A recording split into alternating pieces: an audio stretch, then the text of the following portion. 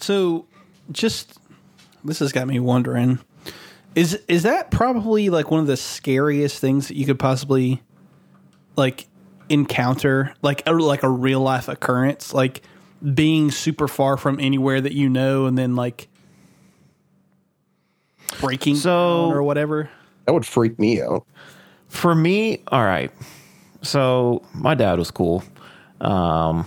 He instilled a lot of like survival stuff in me as a kid. Like I was a mountaineering kid as well. But one day he took me into the middle of the woods. I thought we were hiking and he was like, all right, I'll be back tomorrow. And I was like, He was like, yeah, I'll be back tomorrow. And this was, early morning. I was like, no, I'll go with you. And he was like, nope, you survive out here for the night by yourself. I'll be back tomorrow. And I was like, what the fuck? Yep. So your dad just dropped you off in the middle of the woods and let you fend for yourself for a full 24 hours. Yep. How old were you? 13, 15, something like that. Okay. Did you have like a tent and stuff? Nope. What? Nope. That wasn't a thing. Jesus Christ. So what did you have? What did he leave you with? What you have on you? I had a knife. I had my Okay, knife. well, at least you had that. Yep. That was awesome. That was it. You didn't have a cell phone with you or anything? Nope. And where I was, it wouldn't have worked.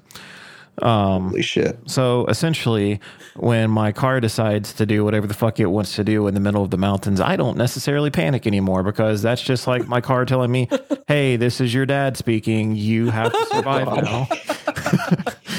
Jesus fucking Christ. That's crazy. He just drops you off in the middle of the woods. He's like, well, hope nothing fucking eats you in the middle of the night. Yeah, essentially, because it was like deadpan summer. So wolves, coyotes, mountain lions, bobcats, foxes, owls. I think we just found out that Dylan is actually Bear Grylls. I prefer Les Stroud because that's actually real, but yeah. I mean, that's cool, I guess. Good on you. Yeah. I would trust my life with you in a dangerous situation. Don't. No, there were some little crayfish type things in the river, so guess what I ate that night? Oh God. Well, Yeah. at least you ate. Yeah. The cool thing about my knife, though, and I will say this, I should elaborate. My knife wasn't just a knife. It on the like the pommel, not the pommel, the butt end of it. It unscrewed, and inside was like this little survival kit. So luckily, I had a couple of matches in there and stuff like that. So that was cool. Okay. Oh, that's cool. Yeah. Yeah, I didn't like kindle some sticks together and make a fire. That wasn't my night, thank God. So, did you just sleep in the dirt? Oh, yeah, totally. Up against the tree. Gee, see, I would be too scared to sleep, bro. Same. I would be too scared something comes out while I'm sleeping and just yanks my throat out. Yeah, and I'm not talking like I got a restful 8 hours of sleep. I mean, it was like every hour you're waking up to make sure your fire is still going type of thing. Mm-hmm. Yeah. Make sure you don't hear anything off in the distance. Yeah, and that's the shitty thing about the summertime in the middle of the Appalachian Mountains. You can hear everything and nothing. You're all at probably once. just stay freaked out. Yeah, it was awesome.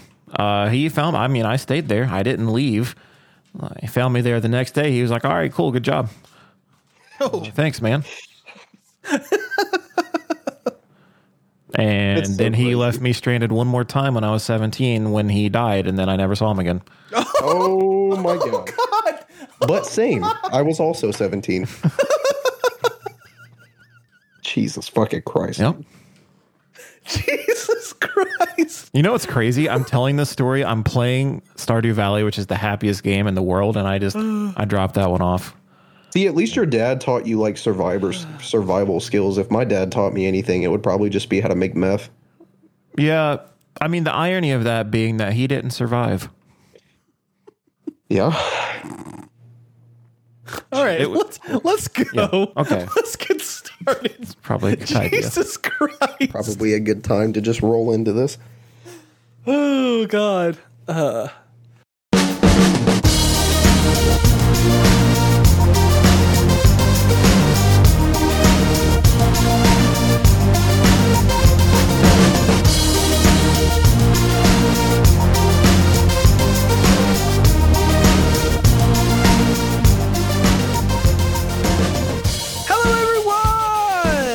Welcome. You are listening to Hunting Pixels, the one and only official video game podcast of Culture Bop. Did that get you this time, Dylan? I don't know. It's pretty damn time. good. Like the extra pop on the P was nice. Good. I'm trying to practice the ASMR so I can. Amaranth, yeah. God damn.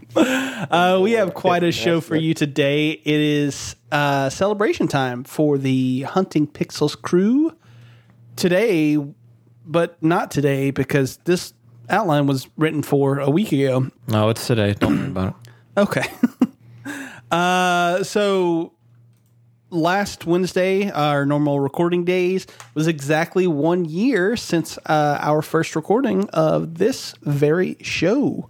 And we're going to celebrate the only way that we know how, by self-fellatio. Okay, question. I can finally ask a question at the beginning of one of these. You guys always ask questions. If you guys could suck your own dicks, would you? Yes. Wholeheartedly. Probably. Okay. Why wouldn't you? But see, I'm with you. Why would you not? Yeah. So, okay. It's an opportunity. But do you necessarily, I mean, you don't see dogs sucking their dicks a lot. No, they don't suck them. They just lick the shit out of them. I mean, it's like a cleaning thing, but I never just see one like get bored and then it's like, yeah, I'm going to suck my dick.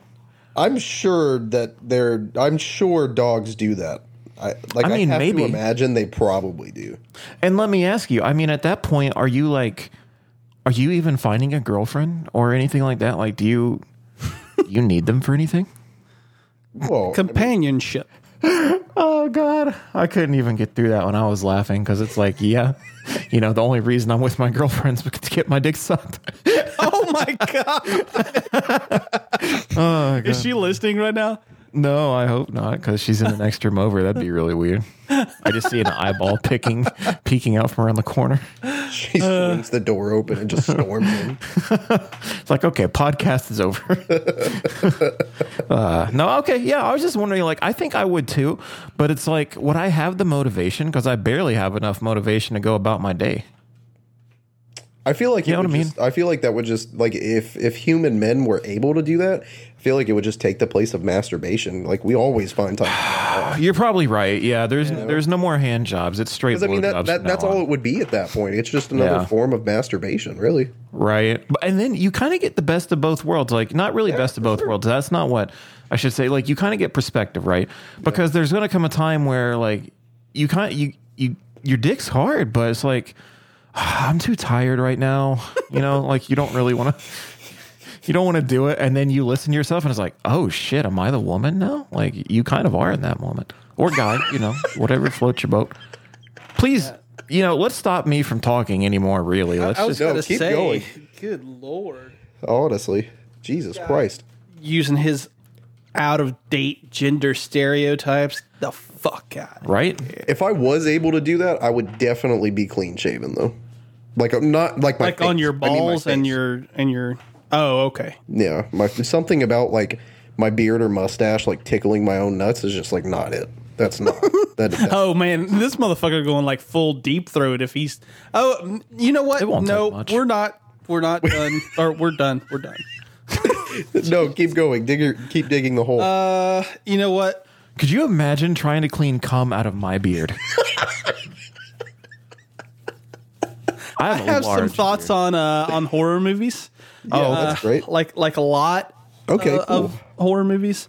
Yeah. Me and Austin both watched an anime and want to talk about it. And of course, we have games that we are going to talk about, including Persona 5 Royale.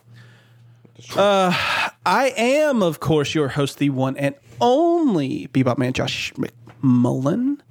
And I am joined, as almost always, by my two co-hosts, Dylan Celebrate Good Times Martin and Austin Come On Stevens. Like, celebrate good times, come on. Yeah. You know that old gem? Nope. EMCA'd.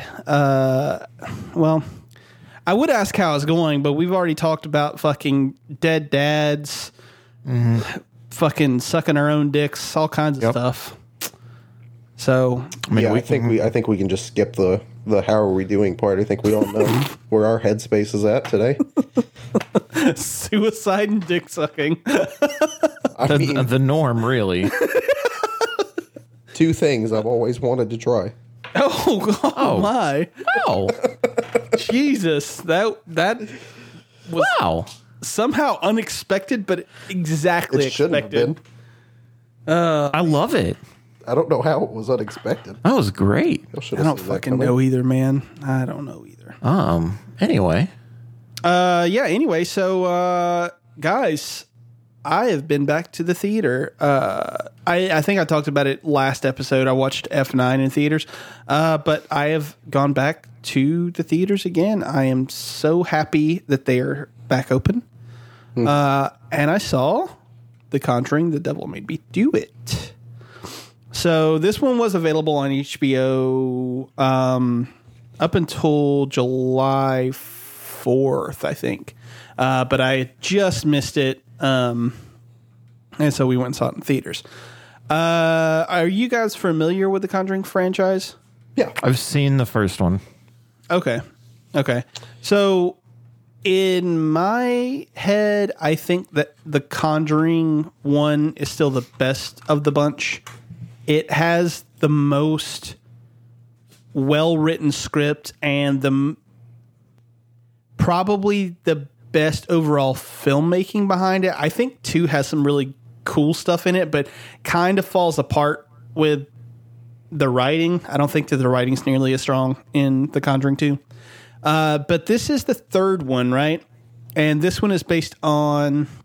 Let me pull up the actual name of the case because I found this out actually through the movie. Devil Made Me Do It. I'm trying to remember what the first movie's even about, because I know I've seen it, but I can't remember anything about it. It's about the family who moves into that house, and they've got the 2 daughters. Is that the one with like the fucking demon with a bright red face? No, that's Insidious. You're right. Fuck that movie, first of all. Yes, that movie is great. You're correct. No, so the Devil Made Me Do It is based on the trial of Arnie Johnson, and basically it was this guy who murdered one of his best friends or something like that in Connecticut, and his defense was that he was what's the not guilty under demonic possession or something like that. I don't know how you would phrase it legally. Yeah. Anyway, and this was one of the first Some bullshit's what it sounds like.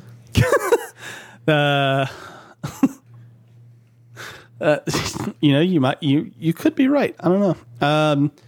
But anyway, so this one kind of takes... This is the first Conjuring movie not done by James Wan. He stayed on as producer, but it was not directed by him. It was directed by Michael Chavez, which I believe is the guy who did the Curse of La Llorona. Hang on, I gotta look this up. I could be wrong. I don't want to get this wrong. Yeah, he did the Curse of La Llorona. Okay, so that movie is bad. Don't go watch that one. I actively dislike that movie. Is it actually? I think it is. I wanted to watch it, believe it or not. I guess I will not.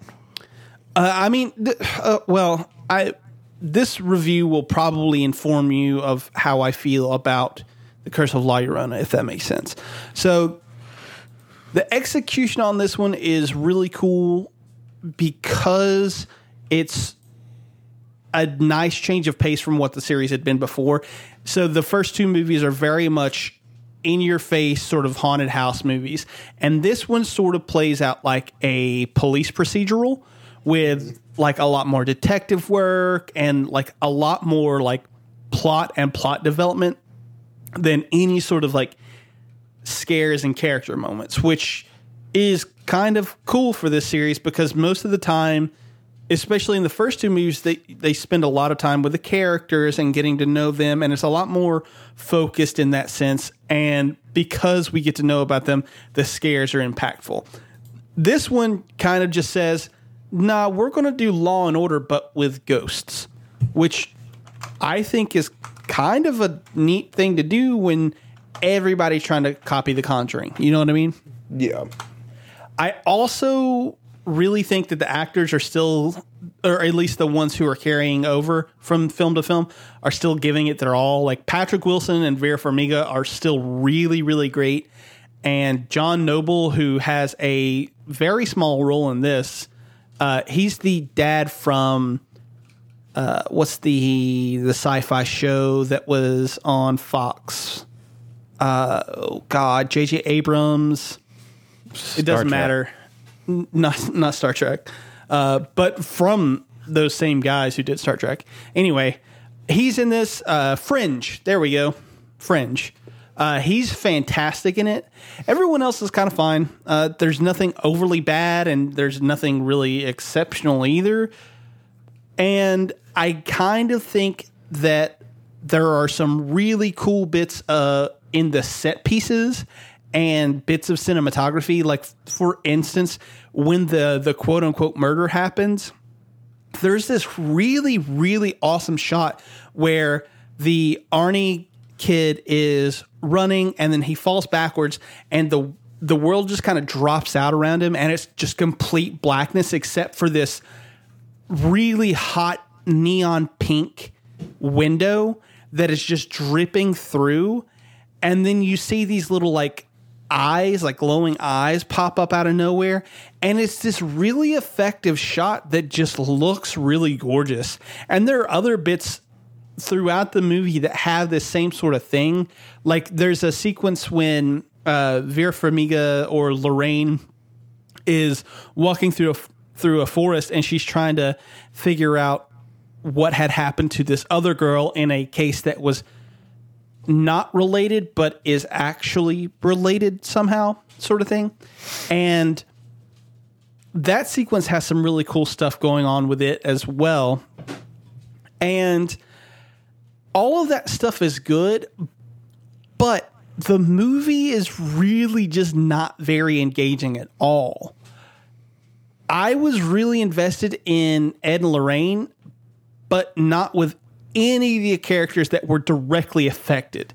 And I think that mostly that is because the script is kind of not very good. The writing just assumes that we care about the characters that all this stuff is happening to because it's happening to them. But I didn't really care because there's nothing in those characters to really latch onto. And that kind of pales in comparison to the other Conjuring movies in the series, because those movies spend their time building up their characters before any of the quote unquote scary stuff starts happening. And then all throughout the whole, like, I don't know, like, I hate to say this, but the scary stuff, even while that stuff is happening, building all the way up to its climax, you're still learning about these characters and you're becoming invested in them. It feels like those movies really feel a lot like Poltergeist to me in how they take time to make sure that you have at least a nugget to wrap your head around with the characters themselves before crazy shit starts happening. This movie doesn't do any of that. And really the only characters that I did care about at all were Ed and Lorraine. And I almost feel like that's because I've had two movies with them previously, right? So, like, if they were just introduced in this movie as well, I probably wouldn't care. And that to me kind of makes the movie feel overall just very blah. Like it's completely unremarkable. To circle back real quick, that's exactly how I feel about The Curse of La Llorona, except there are no pre-established characters for me to latch onto. So there is nothing in that movie that I care about even remotely. It's got some cool things, sort of, kind of. But overall, I don't give a fuck. And if I don't give a fuck, like, the movie is bad to me. I don't know. But, yeah, it was fine. If you're really invested in the series, if you're really invested in the series, go see it. But otherwise, I think it's completely bleh. Should they go see it? Because it sounds like a waste of time. I mean, if you're invested, then yes. I just watched the trailer for it, and it looks interesting. I mean, it looks different. All right. I don't know. You won't like it. Don't worry about it. No, probably not. I'm too scared of the first two, so probably not. First one did genuinely scare me. Yeah. Well, yeah. That's the one where they go in the basement at the end, right? Yep. Yeah, and they had the clapping throughout. Yeah, that's with the tree outside the house, right? Yep. Yeah, nah, that one's movie. really fucking good. I think that movie's really good. Yeah, that movie got to me on another level. I don't like creepy shit. I love creepy shit, but I'm not about it. But I absolutely love it, and I want to engage with it, but I'm not about it. Sometimes I like horror stuff, but sometimes horror movies can be a little too much for me. And the Is that Conjuring generally 2 when you smoke from 6 to 1 a.m.? was a little too no. I have genuinely never watched a horror movie high, and I don't think I ever fucking will, because that sounds awful. That sounds bad. Absolutely fucking terrible. No, I do remember seeing The Conjuring 2 in theaters, and it really fucking freaking the shit out of me. I don't think I saw the second one, but it's fun to watch movies when you're stoned that are horror related. I don't know, man. That just does not sound like a good fucking time. Maybe. I'm trying to think of an example, and I kind of feel like The Conjuring was one of those that I watched in that regard. I don't remember. Oh, no. I don't know, maybe I don't remember, then probably yes. I think I watched Unfriended stoned when I saw that in theaters when it came out. Is that a horror movie? Mm-hmm. It's supposed to be. Wait, did you say Unfriended? Yeah. Yeah. And it's a horror movie? Yes. Yep. About the teenage peril of being unfriended on Facebook? Kind of. Oh, wow. Absolutely not for me. I mean, it's not actually like that's not the plot, but like that's kind of the themes around it. Yeah. Like, it's about this girl who she kills herself after these people post some stuff about her on social media, how she got super drunk at a party and shit her pants. And so she kills herself. And then her ghost comes back and haunts the people who like put that shit on social media. Yeah. Yeah. I remember being high and still not thinking that movie was very good. That seems like a modern day... no, I can't even say it's that. I was going to say, it kind of gives me Fear.com vibes, but I sincerely doubt that's even remotely in the ballpark. Yeah, no, but I see where you're coming from. Yeah. Fear.com is that's a movie that not a lot of people have seen. Yeah. I've never even heard of that. I don't like the cover art. I remember seeing it as a kid. Yeah, that's the exact reason that I rented it, because I was like, this cover art's kind of cool. Yeah, it scared the shit out of me as a kid. And every time I walked past it in Blockbuster, I'd close my eyes or turn the other way. That. Yeah. Oh, shit. And I don't know about that. So, real quick, before we get to you guys, I'm going to do two things. So, first, I'm going to mention something that I'm actually going to talk about on next week's podcast, but I watched a little documentary today called The Last Blockbuster, and it's funny that you mentioned Blockbuster because of that. But the second thing, I'm going to touch on the House on Sorority Row real quick. So this is a slasher movie from 1983, 82, 83. And it is kind of lesser known for like casual fans, but like kind of like hardcore 80s horror fans like really love this movie. So it's really kind of a typical slasher in a lot of ways. This one is a little bit different from, say, like the later Nightmare entries or like the later Friday the 13th entries, where like you actually spend a lot of time with the characters and building suspense before anything actually happens. Like even Nightmare 1 is kind of guilty of this, where there's a kill within like the first 15 to 20 minutes. And with Friday, it's the same exact thing, right? There's in Friday 1, there's the kids in the camp, and you see them making out or whatever. And in Nightmare 1, it's Tina, right? But nothing really happens in this one until almost the third act. There are some little things here and there, but almost all of the quote unquote horror and slasher stuff doesn't happen till the third act, which is really kind of cool and something that's not really expected from these sort of horror movies from the 80s.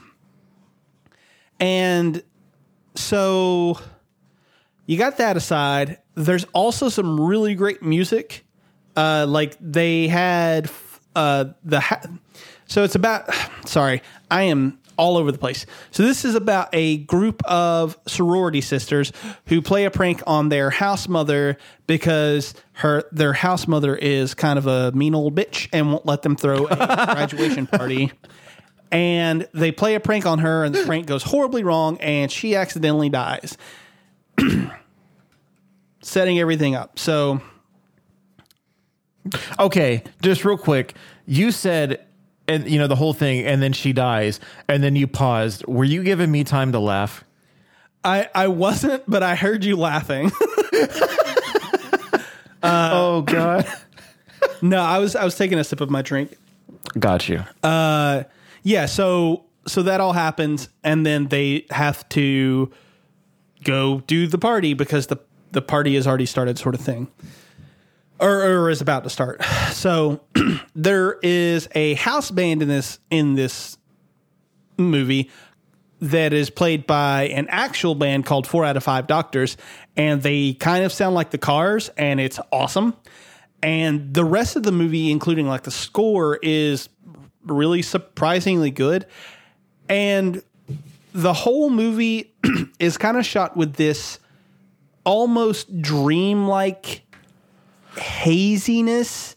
Like I think I brought this up a couple of weeks ago with another horror film, but it almost makes everything feel really surreal. And then there is this sequence in the last like 15 minutes of the movie that is just so weird and unsettling, and I fucking love it. It's got like these neon pops that are coming from the party atmosphere, but then like you see like this. I don't really want to give anything away, but there's a really awesome sequence near the end that brings all of these things together and is kind of punctuated by these pops of color, and I just love it. I think the final act of this movie is really fucking something else that I really kind of love. The problem, though, is that the script is a little undercooked and could have used at least one more pass to fix some things, but probably could have taken a couple more to really fix everything in totality. Like, there are some real big plot holes, and there's a twist at the end of this movie that doesn't make any fucking sense. Like, it just doesn't make any sense whatsoever. And there's some other stuff that... So this movie got remade in, I think, 2008. It might have been 2009. But the way that it is handled with the prank gone wrong and the girls having to deal with the consequences, I think is done a little bit better in that movie because it's not something that is done immediate. So these characters don't have, like, the characters in this one don't have time to like kind of process what's happening or you don't get to see like how this stuff affects their characters because they immediately go into party mode immediately after this, right? Whereas like the 2008 or 9 one, you actually get some time to see what happens, and like it actually gives time for the killer to like be properly introduced, if that makes sense. Like, I really think that this movie kind of fails and falters because the script just wasn't quite there. It was almost like I said, one or two more passes, you probably could have fixed everything in totality and made it a solid slasher flick that like everyone kind of knows about. But as it went, it's fine. It's a solid, like 6 or 7 out of 10, that sort of deal. I liked it, but whatever. What was it called? The House on Sorority Row. And when was it first released? 1982 or 83. So what do you think stopped it from becoming bigger than it did? I mean, probably I would say at that same time you had 82 or let's see, 82 there wasn't a Friday the 13th, but 83 there definitely was Friday the 13th part 3. I kind of don't know. Like I'd have to take a look at all the other movies, but it seems to me like it was just like an ultra low budget one that, like I said, had script problems. So people were probably just like, yeah, whatever sort of thing. Right. But fun little fact, this movie was actually helped financed by a company out of Georgia. I don't remember the Film International Pictures, I think was what it was called. But yeah, and that's a whole nother rabbit hole that I went down. That was just apparently the guy who started the company left them bankrupt at some point during like the late 80s and like ran off to Mexico, and no one knows whether or not he's actually like alive anymore or anything. Damn. Oh shit. So mission successful, I would say. Right? Fuck it. Yeah. I'm about it. Well, with that said, Austin, tell us about Black Widow. Well, but in very little detail. I'll do my best, Dylan. I can't promise anything, but I'll do my best. Thank you. So, unlike Josh, I did not go to a theater to see this. I watched this from the comfort of my own home. And it was okay. It was all right. I don't think it's a great movie. I don't think it's a bad movie. I think it should have came out like 5 years ago. Honestly, I wholeheartedly think this movie should have came out around the time of Civil War, or like immediately after. I don't really like. There was nothing aside from the post-credit scene that I'm not gonna fucking spoil or anything. But aside from that, there was nothing that really was in this movie that felt like it should have come out now, if that makes sense. Like there was nothing holding this script back from being a movie that should have came out in 2016 along with the rest of Phase 3. I think the action scenes were really fucking cool. I think the action scenes were really well shot. There was a little too much use of slow motion for me. I don't really like when action movies rely on that, and this one does it pretty heavy. Like every major fight sequence has at least 2 slow motion scenes, and I just kind of think that's too much. But I think Taskmaster was treated pretty bad. Oh, don't tell me that. Taskmaster was absolutely wasted in this scenario. Absolutely. He's the main villain too, right? No, he is not. But Taskmaster was definitely done dirty in this movie. Like that's fucked up. There's a lot of villains that I think the MCU handled really fucking poorly, like fucking Whiplash, Killmonger,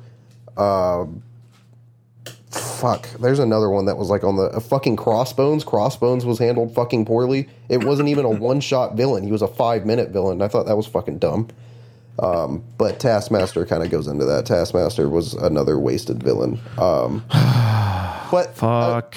Aside from that, the post-credit scene got me hyped for a future series. Yeah, it was fine. I'm not mad that I watched it. Like, I'm not mad that I spent $30 to watch it, but I watched it twice in one weekend, and it's probably going to be a hot minute before I ever think, hey, let me go back and rewatch Black Widow. I will say it is better than Captain Marvel. I will say I will give it that. It's probably like somewhere right in the middle for me, as far as what MCU movies it's better than or what movies it might be worse than. It's probably like right in the middle.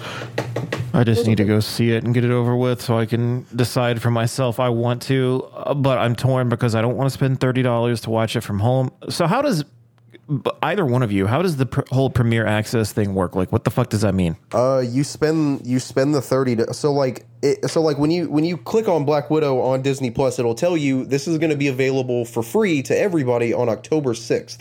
Well, if you spend the $30 for Premiere Access, you can watch it as whenever you want, as much as you want immediately. It's okay, pretty much just unlocking the movie early. Is it only for that movie, or if I buy Premiere Access, could I have watched like Raya? No, it is movie specific. It's movie by movie bit. That's so fucking dumb. I do think it's dumb, but at the same time, I mean, I like, especially like Raya the Last Dragon. Like, if me and Madison were to take the kids to see that, we would have spent well over $30 fucking doing that. Yeah, I totally understand for that value.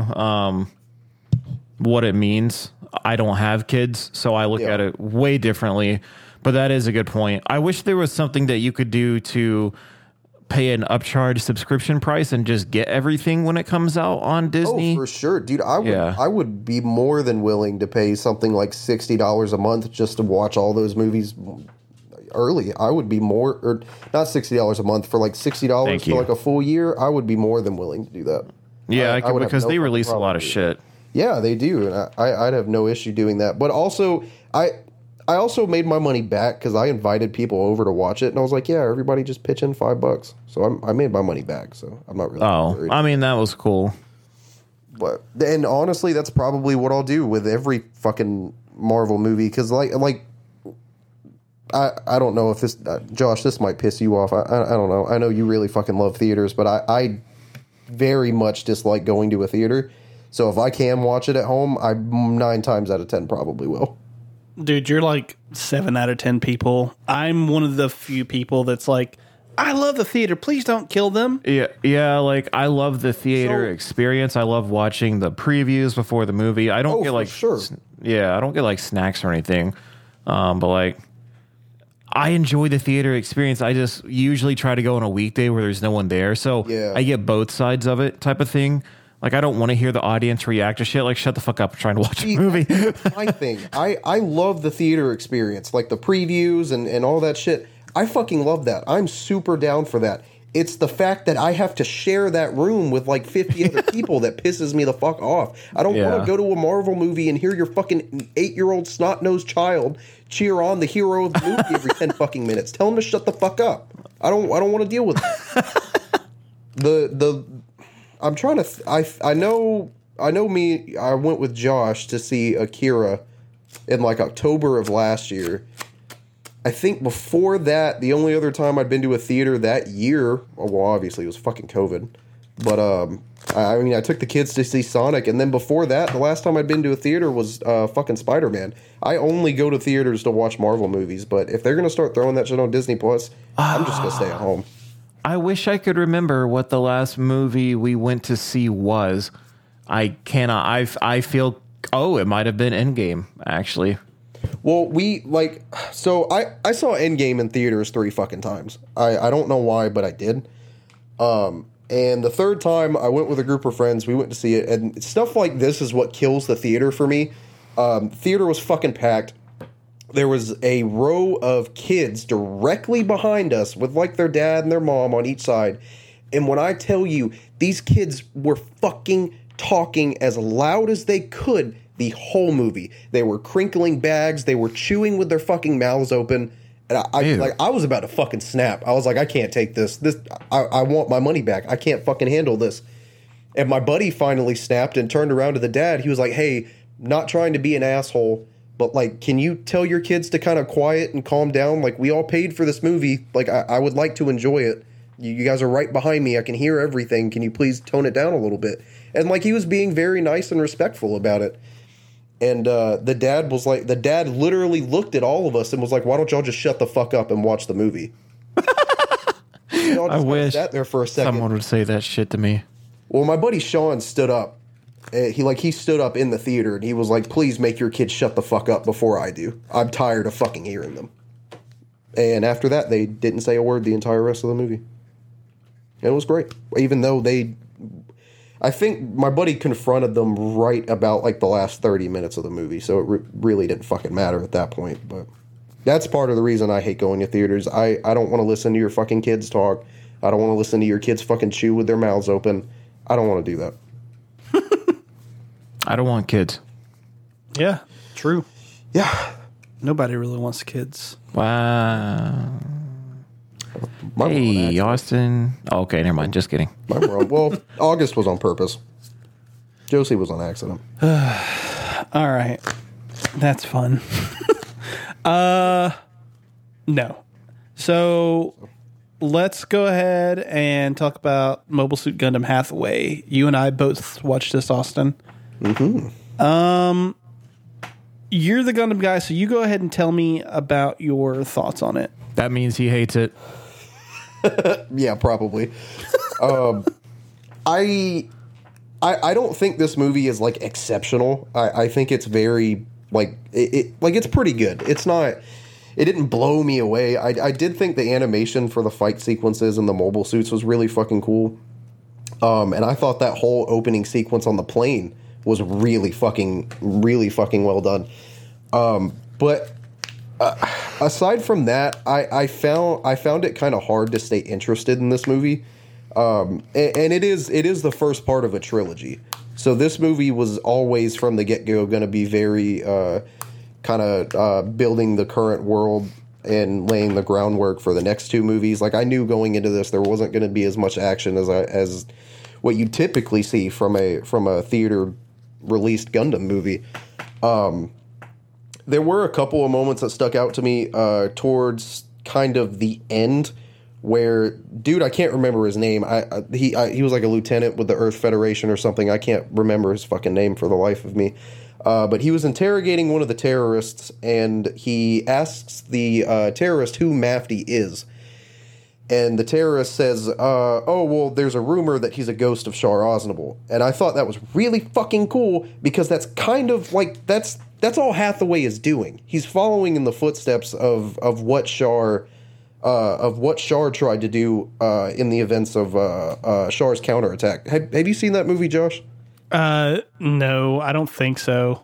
Yeah, that's where you fucked up because that movie is absolutely fucking required to fully understand what's happening in this film. Like, this is a direct sequel to Char's counterattack. Yeah, we'll get which is also on Netflix. It is. It is. It's very hard to watch, though. It came out in like 84, I think. Or not 84, like 85, 86. It's very hard to watch. Animation is very dated. But it's still a good movie, nonetheless. The whole thing behind Char was he believed that humanity would never get along, never be able to coexist until all of humanity began to migrate into space.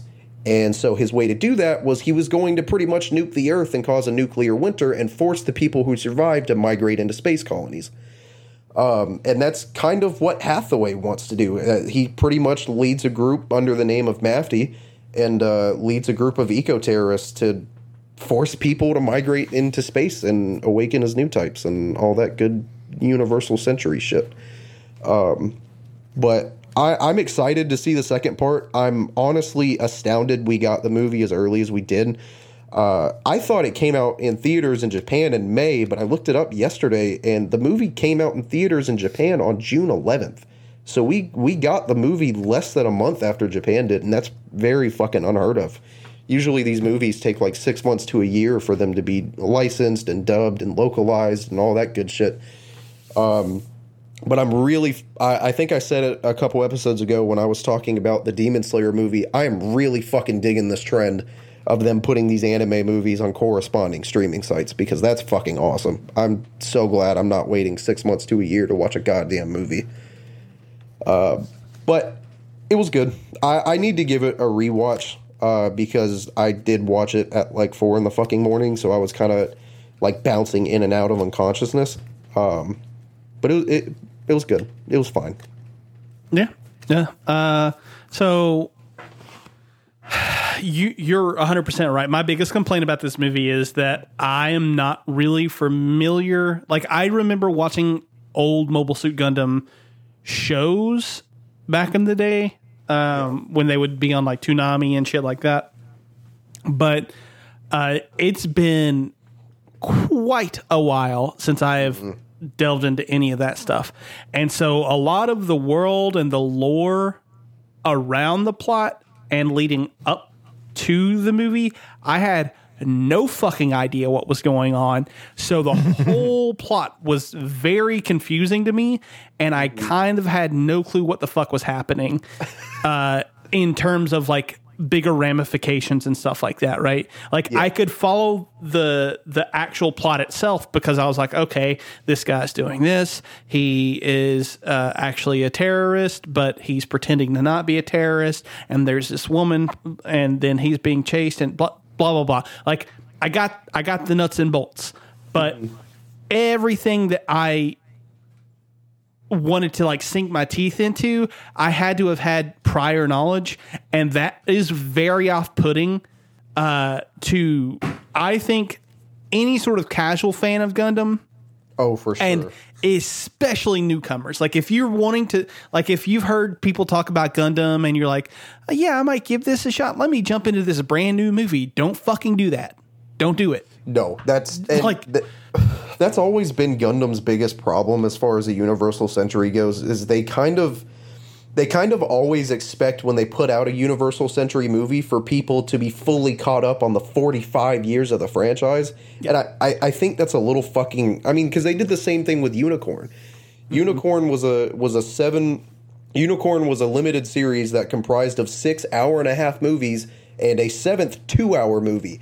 To watch any of that and understand even the tiniest bit of what's fucking going on, you have had to seen pretty much every Universal Century show up until that point. And that's a fucking lot. That's a lot to ask somebody to have seen. I mean, of course, you know, the hardcore Gundam fans have done it, but like casual newcomers, they don't know that shit, and they don't do a very good job of explaining the lore going into it. And that's just kind of always been a problem, and unfortunately, it probably always will be. Yeah. I don't see them ever fixing that. Yeah. The thing about it that I thought was really cool is the story is really kind of simple, but like it's told from a really interesting angle. Like, obviously, all of Gundam deals with like war and the ramifications of war and stuff like that. In that way, it's very much in like the older Gundam stuff, right? Yeah. But this one, I felt like it doesn't, like, a lot of the movie doesn't take place with people in Gundams fighting each other. It's a lot of like political intrigue, and a lot of like there are sequences in this movie where like you just see like how the everyday person is living. And I thought that was really fucking cool. Like, you never see that in these types of shows, like, ever. Yeah. And I just thought that was really cool. And you were right. The animation is very pretty. There are parts, like, I think that there were in that the sequence at the beginning that you talked about, there are parts that I feel like are really like, because like it's. Hello? Yeah, I'm still here. Sorry. I'm just trying to gather my thoughts. Oh, I was like, holy shit. Did he leave? Yeah, no, I'm trying to think of the word to like say, but like there are parts where like you see like faces on people and it looks like it's just like a line drawn on their face. If that makes sense, like there's no like actual facial thing, and I get it. Like it's kind of like further away, and you don't have to worry about that sort of thing. And that's less to do about with animation as opposed to like the overall like visuals of the thing. But like there are some really fucking beautifully animated pieces in this movie, especially that fucking nighttime sequence where Mafty and I forget her fucking name, the blonde girl. GG. Yeah, where they're running as the Gundams are like fucking stomping around them. That shit was gorgeous, That was a really dude. cool fucking sequence. I fucking loved that. Like And I straight up the sequence with him like holding on to her while like the sparks are flying. Yeah, Fucking dude. background. That Oh, was dude. gorgeous. I loved it. I thought that was excellent. My only criticism with the animation though is the ending. I kind of lost track of who was who in the Gundams because everything's same. fucking dark and they both look the same. Yeah, that's my biggest problem with those two models in specific is they look exactly the fucking same. Yeah. There's nothing they have the same type of armaments, they have the same type of body style. The only thing different is the Penelope has like this big metal piece that comes up from the back and goes like over its head. That's the only real difference between the two. Other than that, they're almost fucking identical. Yeah. And so I got lost trying to figure out who was who. But other than that, I kind of loved it. Like, I don't think that like I appreciate it as much as I would like to because I don't have that backstory going in. But like, I thought it was really good. I don't know. If you ever feel like fucking catching up, in order to fully understand this movie, or in my opinion, to like really kind of dive into the overall lore surrounding the movie, you need to have at least seen 1979 Gundam, Zeta Gundam, Double Zeta Gundam, and Char's Counterattack, because all four of those stories are so closely interwoven and connected. And like I said, Hathaway is literally a direct sequel to Char's Counterattack. So that's what I would recommend to fully be able to appreciate the lore behind the movie. But I don't know, maybe they'll do a better job at that in the future. They did say that the second movie has already entered production, and they promised, I don't know if this says more about Gundam fans than anything, but they did promise that there would be new GG scenes in the second film. So nude or new? Nude. So people are pretty fucking stoked about that. I Yeah, guess. there was some fan service in there that I was kind of like, oh, come on. Yeah, it's a Gundam. There's always fan service. Yeah. Like the fucking pool scene with like her like rubbing her hand up her leg, and it's like, oh come on, bro, I'm already horny. You don't have to do that. Yeah. The fuck? Well, yeah. Go watch it. It's on Netflix. It's good. You guys both watched Loki, except for Dylan didn't watch the finale. I haven't watched any of this, so try to remain spoiler free, but I kind of also don't give a fuck if you guys spoil it, because I'll get to it eventually. In the finale. All right, well. Wait, you watched the finale? I did watch the finale. Fuck. Was it good? Everyone in the Discord is raving about it, about how good it was. I personally think the finale was very underwhelming. It just felt very anticlimactic. That's just me. The last 10 to 5 minutes were very fucking interesting and very clearly set up for everything the MCU plans on doing in the next like 4 fucking years. Yeah, and that's what I like that it's doing, is that you can see already where the multiverse is coming from. Yes. And I like that. I haven't watched the finale. I know nothing about it, but you can tell this is the piece of the puzzle they were waiting to put in, so you could see the full picture of where the MCU goes from here. And I think that's really cool. I think Loki, of the 3 shows between WandaVision, Falcon and Winter Soldier, and Loki is by far my favorite of the 3. For sure. Yeah, I really love just getting to know more about Loki himself, or themselves, I guess you could say, because there's so many of them throughout the show. But that's something that I didn't really know that I wanted to see out of the MCU. Spoiler alert for Endgame, but when he died, I didn't think that was it, but I was okay with that being it, if that makes sense. And then seeing this side of everything, like getting, I'm not going to say brought back to life, because, you know, in terms of timeline lineage, that Loki is still dead, I guess. I don't know if fucking timelines work in that show, but, and I've not seen the finale, so I don't know if it explains anything or not, but what they're doing is making me more interested in someone that I really didn't know I was interested in. Same. And they did a great job at it, man. I'm curious to see how the finale goes. I wish it would. This is the same thing for Falcon and Winter Soldier, though. I wish it would have gone more than 6 episodes. Just because I'm selfish, and it's like, you know, that's technically 3 movies right there, or 2 Endgames. So I can't be too greedy with my time, but it's good, dude. I love everything about it. I love the visual direction they took it. I love seeing all the mysticism and stuff like that. It gets me really excited for what to see in Doctor Strange, which I guess comes out next year.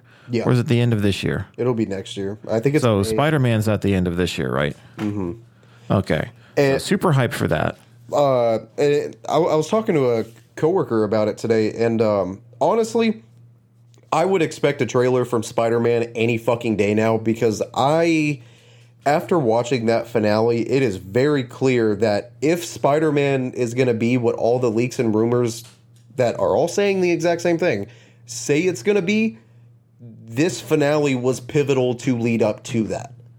So I think that they were holding out and waiting for Loki to wrap up before they release a trailer. So I'm sure that shit's coming any fucking day now. There was a scene in the finale that I don't know how I felt about. I think it's fucking weird. I think it's an odd choice, and you'll probably see what I'm talking about when you watch the finale. I guess they did kind of build up to it the whole series, but I still think it's fucking odd. Does it by chance have to do with 2 characters? Yes. Okay. Well, yes. I saw it coming, but that's fine. I did too, but I don't know. I still think. Josh, do you think you can finish this in a week? I mean, I might be able to. Because I'm cool with like ceasing conversation until you watch it, because I don't want to spoil anything. Because genuinely, I think it's a fantastic show. I think they're doing great work with it. Like, I've seen some really cool shit that I didn't know I wanted to see. Like, and not necessarily from Tom Hiddleston's Loki either. Just the different powers that Lokis can have. I think it's fucking awesome. And I'm excited to see the finale, but furthermore, see where his or their story goes from here, and seeing where the multiverse goes, because that's the most interesting part for me. But I don't want to spoil too much. But yeah, I haven't even seen the Discord either. So I'm curious to see what you say, Josh. Have you seen Falcon and Winter Soldier? No, I still haven't seen it yet. But you saw all of WandaVision? Yeah, I loved WandaVision. I thought WandaVision was excellent. No. Anything holding you back from Falcon and Winter Soldier? No, it's just, Kayla was talking to me earlier today about, like, I forget what it was. Oh, Handmaid's Tale, because she loves that shit. And I had started watching it like a while ago and then just stopped because it was like a show that was kind of, I don't want to say annoying me, but like it was one of those shows that I was like, I get it. I understand why it's good. There are things about this that are awesome. But for the most part, I am just kind of not like whatever. So I stopped watching it. That show was like too fucking much for me, bro. That show made me violently uncomfortable. Yeah. So way too much. So she was asking me, if I was ever going to watch it, because she was wanting to talk to me about something that had just happened, and I was like, yeah, like I might go back to it or whatever. but there's just so much that like I want to like watch. Like there's so much in my backlog right now of stuff that like I'm actively like, this is something I want to watch. This is something that I've been wanting to watch, and I'm going to do it now, sort of thing. And Falcon and the Winter Soldier is unfortunately just a casualty of that. Like I just haven't been able to watch it because of the other stuff. I feel that. Austin, did you finish it? Finish what? Falcon and Winter Soldier? Yeah. Okay. Yeah. Because do you guys feel a burnout from Marvel, or do you guys feel like they're still coming up with creative content? Oh, I mean, they still have like both cool, unique stuff going on, but for the most part, like I've been over it for a while. Yeah. I don't. Go ahead. I'm still here for it. I still enjoy it. I still get really into it. It's not something that like I actively look forward to. Spider-Man is an exception because I fucking love Spider-Man and I fucking love Tom Holland. So that's an exception. I actively am looking forward to that movie. And I guess probably Doctor Strange because of WandaVision. But everything else, it's kind of like, yeah, I'll watch it when it comes out, but like I'm not super hyped for it. Like I'm not sitting here biting my fucking nails and scratching my neck and waiting for Marvel to give me more content, if that makes sense. I don't think I'm to that regard, but you guys know very well by now that I just can't get into anything cinema or just watching something. Like that's just not for me. But for some reason, and it could just be because I grew up with it, not in the sense of I grew up with these Marvel movies that we're talking about or series, but I did grow up with Marvel in general, whether it be comics or like the Spider-Man animated TV show or the action figures and stuff like that. I don't know what it is, but this is the one thing that keeps me coming back, and I get super excited to see everything from them. Yeah. And I don't know. I don't have boredom or a burnout from it. I find it incredibly enjoyable, and I think it's just because I'm really basic when it comes to what I enjoy in terms of film. Like I can't sit down and analyze a movie like you can, Josh. And I can't invest myself into like an anime series like you can, Austin. But what I can do is I can sit down and have a mindlessly good time watching something that the Marvel Universe has created, because I feel like they do a really, really great job at creating what they do and like interweaving all the worlds together and the storylines and stuff. I think it's a great time. So I've not hit that burnout yet, and I hope I don't, because it's like the one thing that I can actually enjoy in terms of film or television series and stuff like that. Oh, yeah.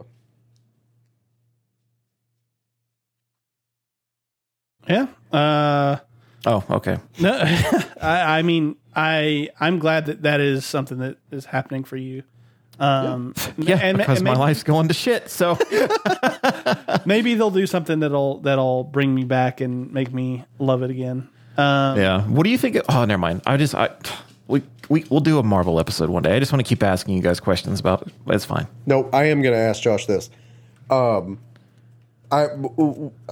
Actually, both of you. I mean, as far as the leaks and rumors go and everything that's been borderline confirmed, how do the two of you feel about the new Spider-Man movie being more or less like a live-action Spider-Verse film? I'm okay with that. Like, I would actually probably love that. To be honest with you. I'm okay with it. I just hope people don't get their expectations set too high, because I don't feel like it's going to be what we think it is. I could be wrong. I 100% agree with that. Yeah. Yeah. I want to see, more than anything, I want to see Tobey Maguire. I don't really care about Andrew Garfield's take on Spider-Man. I didn't care for him. I think agree. Tom Holland's great. I think Tobey Maguire's great. I don't give a shit about Andrew Garfield. Or the characters that were in his universe, for that matter. I just don't give a shit. What I do hope this gives us the option for, though, would be seeing Miles Morales come to the MCU. I want that very badly.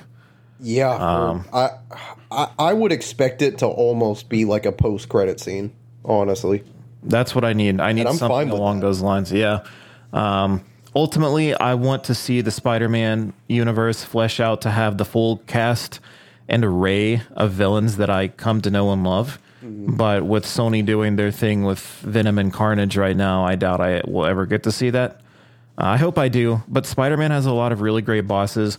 The one thing that I hope that comes from this, and I will die on this mountain or hill, however the expression goes, but I need to see Charlie Cox come back as Daredevil. And this. Yeah. Wasn't that they confirmed that, didn't they? I confirm is not within my realm of knowledge, but it just needs to fucking happen because he's the best thing to happen to the MCU to me. Like, he is the best actor of all of them. Like, that's how Robert Downey Jr. was meant for Tony Stark. I feel like Charlie Cox was meant for Matthew Murdock / Daredevil. I agree with that wholeheartedly. According to Murphy's Multiverse, which is a leaker who has 100% accurately leaked Marvel secrets in the past, Charlie Cox has been casted a role for Spider-Man 3 as Daredevil. Well, if that's the case, then that brings the best villain of that whole franchise too, because there's no way Kingpin doesn't come with him. And see, I can't pronounce his last name. The actor, what's Dylan Faria? What's his last name? D'Onofrio. He is such a fantastic actor, and out of all of the villains in the MCU, if we can consider that a part of it, he is the best one. And the thing is, I can definitely see the way Spider-Man 2 left off with everybody finding out Peter Parker is Spider-Man and thinking he killed Mysterio or what, and did that attack on London. I can definitely see Charlie Cox's character coming in as maybe like a lawyer that's representing Peter Parker. Don't give me hope. Out of legal trouble. Don't give me hope. It makes sense. But according to the same leaker, the main villain of the film is going to be Willem Dafoe's Green Goblin. So that's. I'm sorry. Oh my God, that would be something else. That would be something because else. they pretty much casted everyone else from the Sinister Six. I mean, the dude who played the Lizard in fucking Amazing Spider-Man 1 was rumored to come back. Or Rhys Ifans? Yeah, he was rumored to come back. The guy who played that terrible fucking version of Rhino has confirmed that he's in the movie for whatever godforsaken fucking reason.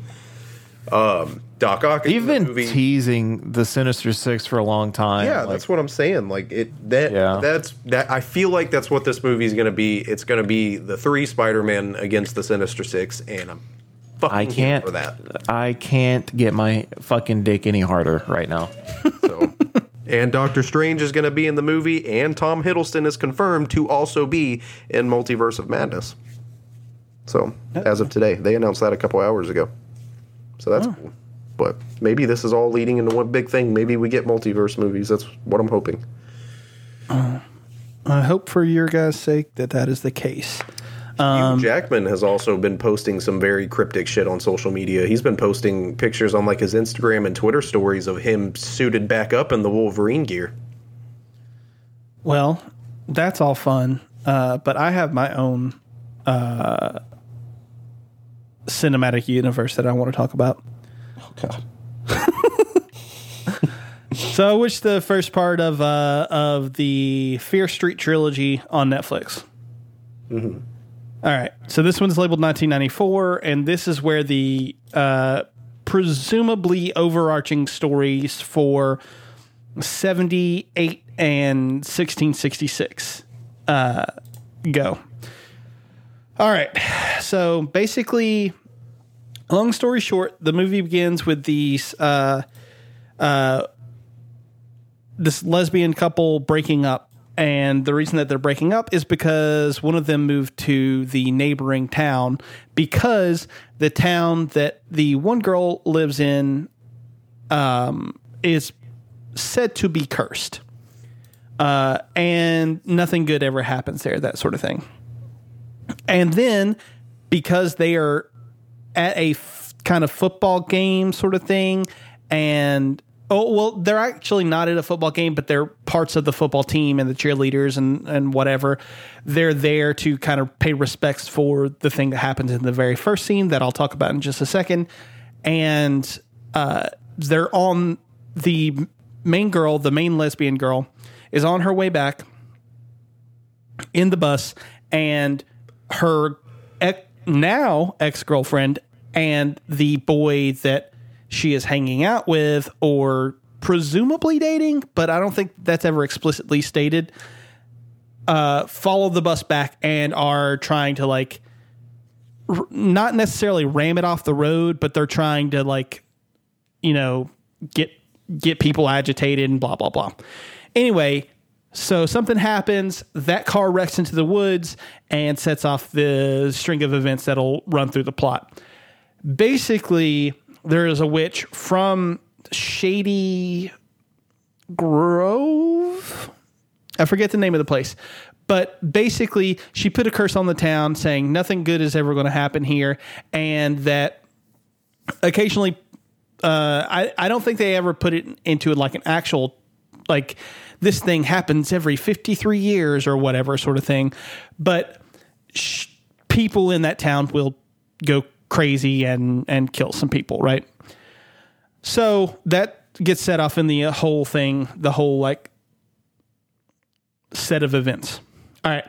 The script is pretty solid, if kind of unremarkable. It has a really cool premise. Like I like the idea of like the witch cursing a town sort of thing, as opposed to like cursing a person and stuff like that. And not only like cursing a person, but like cursing the people within that town to do her bidding sort of thing. So like people get cursed and then commit crimes, murders for her. I really feel like the screenplay feels like how I remember R.L. Stine books from the 90s reading. Like this movie feels like a Goosebumps book to me, even though like Goosebumps obviously was like the more kid friendly of the two series, right? But the thing is that the characters don't really work here. I don't really kind of give a shit about any of them. Like the main girl, I kind of care about her, and I kind of care about her little brother a little bit, but like that's because they got the most bare fucking bones of characterization in the beginning, and nobody else even gets that. Like it just kind of thrusts you into the world and says, all right, go. So I think that probably part of the reason for this is that I feel like this movie really could have used its budget differently. Every fucking 5 minutes, there is a licensed music needle drop. And I feel like you could have done without maybe Come As You Are and Creep and whatever other popular 90s songs. Maybe you could have used like one or two instead of the like 8, 9, 10 that you did. Like licensing music is fucking expensive. And instead of maybe doing that, you could have spent money on maybe doing another pass of the script, or maybe getting some better actors, because the acting in this movie is all over the fucking place. It's all over the place. There's some really good shit from one actor in particular, and then the next scene she's in, it's like, oh, what just happened to the good actress that I saw? Because you're doing shit now. I don't know, man. There's a lot of like, there's a lot of really bad stuff, but, and I think part of it is because it lacks substance. Like it's very slickly produced, right? Like it looks pretty.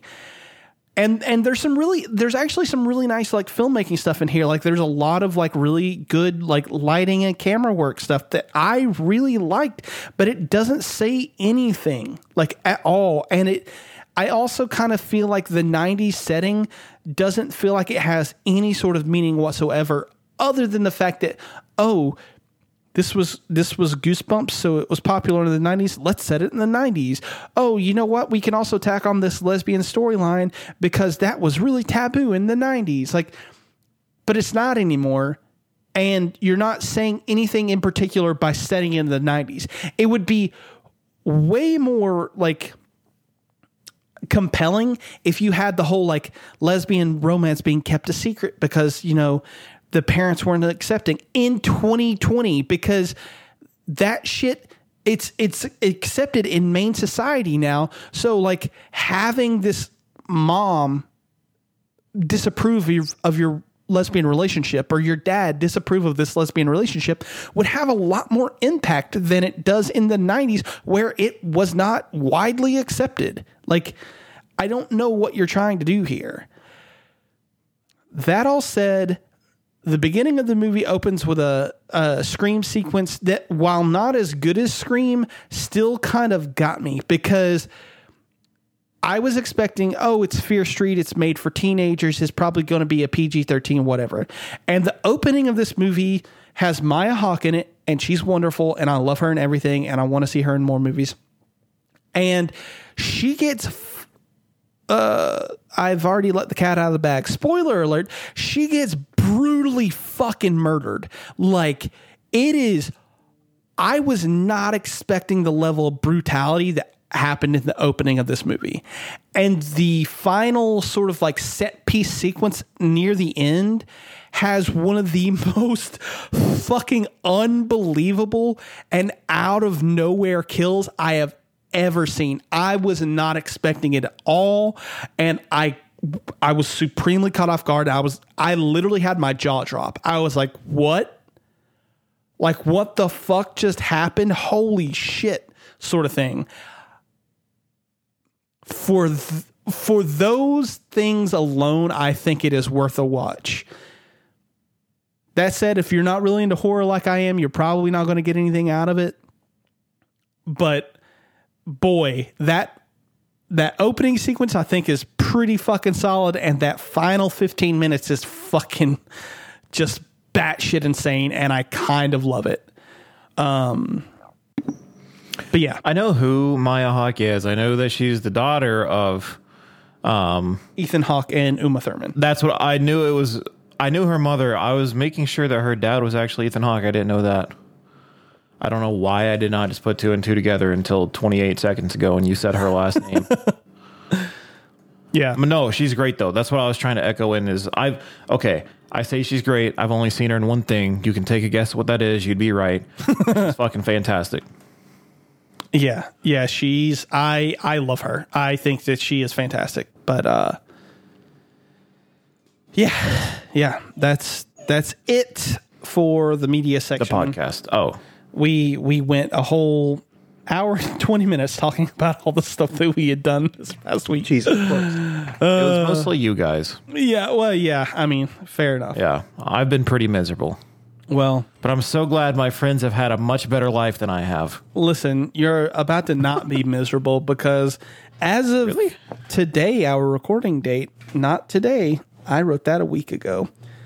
We hit our 1 year anniversary of recording the podcast. I thought you were serious. Fuck off. And we wanted to celebrate. And honestly, I'm not sure how to even do that. So I think we'll just kind of converse and we'll go from there. And we'll definitely touch upon some things. And yeah. Anyway, so 1 year anniversary, boys. Woo, we did it. We made it a year. Definitely not hitting two. Well,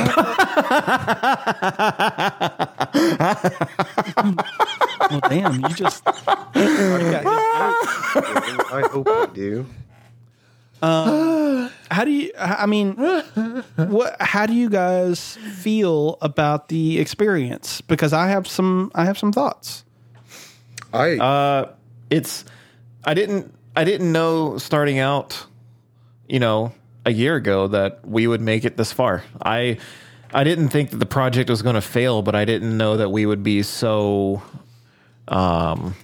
productive with it. I guess, when I say productive, I mean we're doing an episode a week if our schedules align and everything like that, and the world's not falling apart. And that's pretty great because we started off bi-weekly and then things got moving and we're doing it at an episode a week now if we can, and then you're working on other stuff on the side. I don't know, man. It feels different than when we first started, but still kind of the same in a homey way.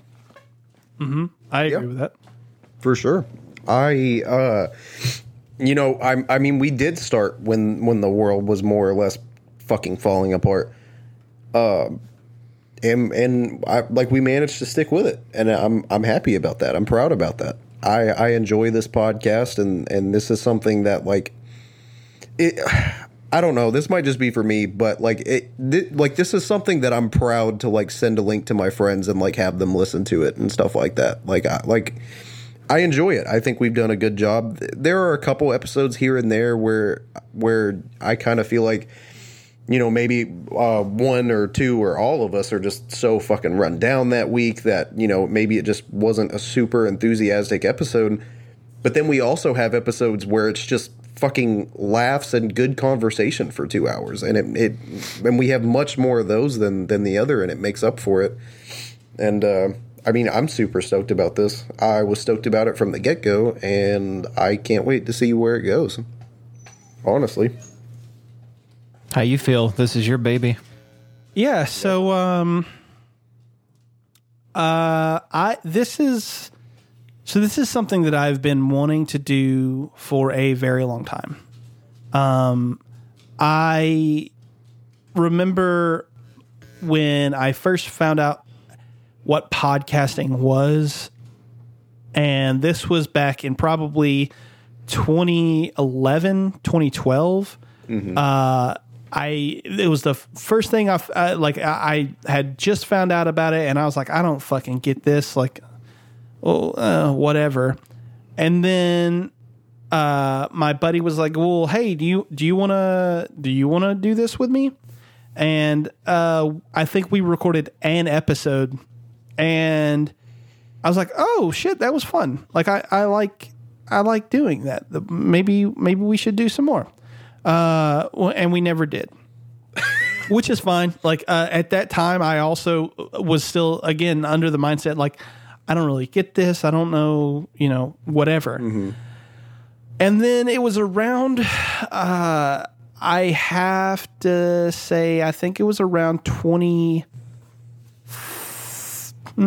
maybe 2012 or 2013. I kind of started coming around on YouTube, which was 5 years later than everybody else. But I finally was starting to I had found some creators that I liked, and I was like, oh, okay. And most of their stuff was podcast.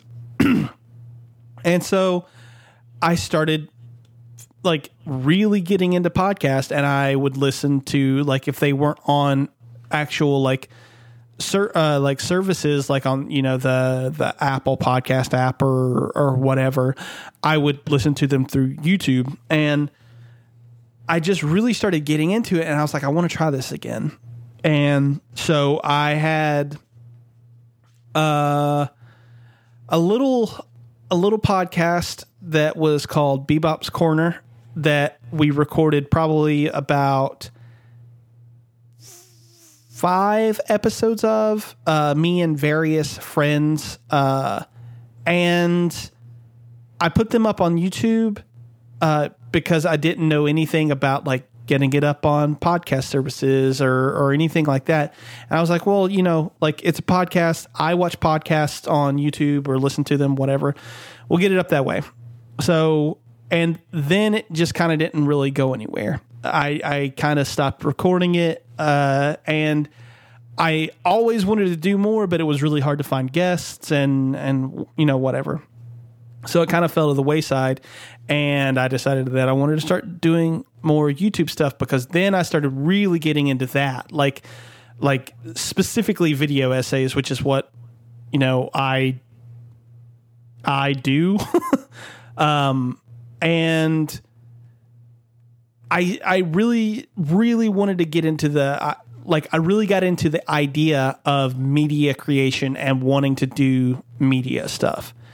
And it just never worked out with the podcast. I even had a very short-lived podcast, maybe 10 episodes with my buddy Marcus that actually was going when I first started at Target and met Dylan. And again, that didn't work out because whatever reasons. And so finally I was like, you know what? I know these two people, and I know that like they're into these sorts of things, and this is something that I really want to talk about. And so I approached both of you and was like, hey, do you guys want to do this? And thankfully you guys were into the idea and you came on board. And since then, like, I really feel like this is the best product that I have put out into the digital sphere. I am proud of some of the YouTube videos for certain things, but not overall. Like, I think almost all of my videos, I think, are mediocre at best. And I think the other podcasts that I did before this, again, there are things about them that I like in certain aspects, but I think that what we have here is probably the best thing that I've ever put out. And I really think that a lot of that has to do with the two of you, because I feel like I feel like I have a lot of stuff that my thoughts start to fall apart at a certain point, and I don't know how to coherently put everything together. But I get to talk in such small snippets here, and you guys get to like reel me in and shit, and I have to be on my A game. So I feel like that sounds bad, but like it keeps me at my absolute highest.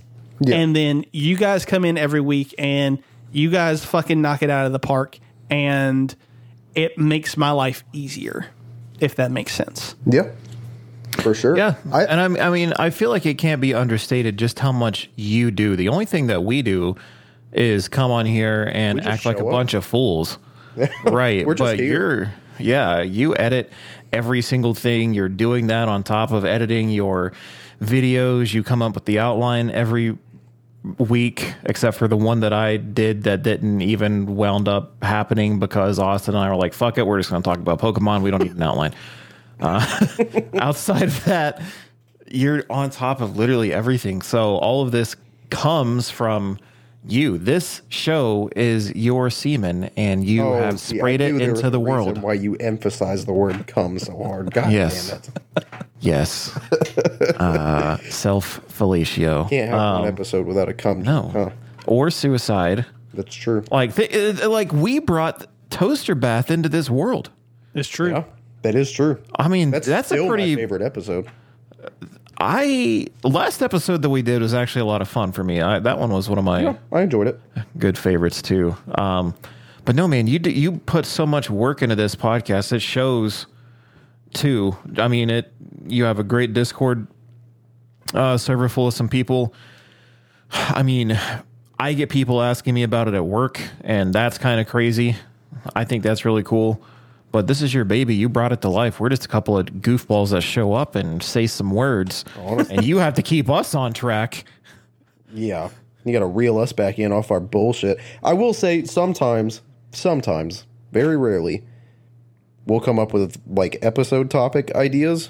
But even then, dude, that's still just mostly Josh.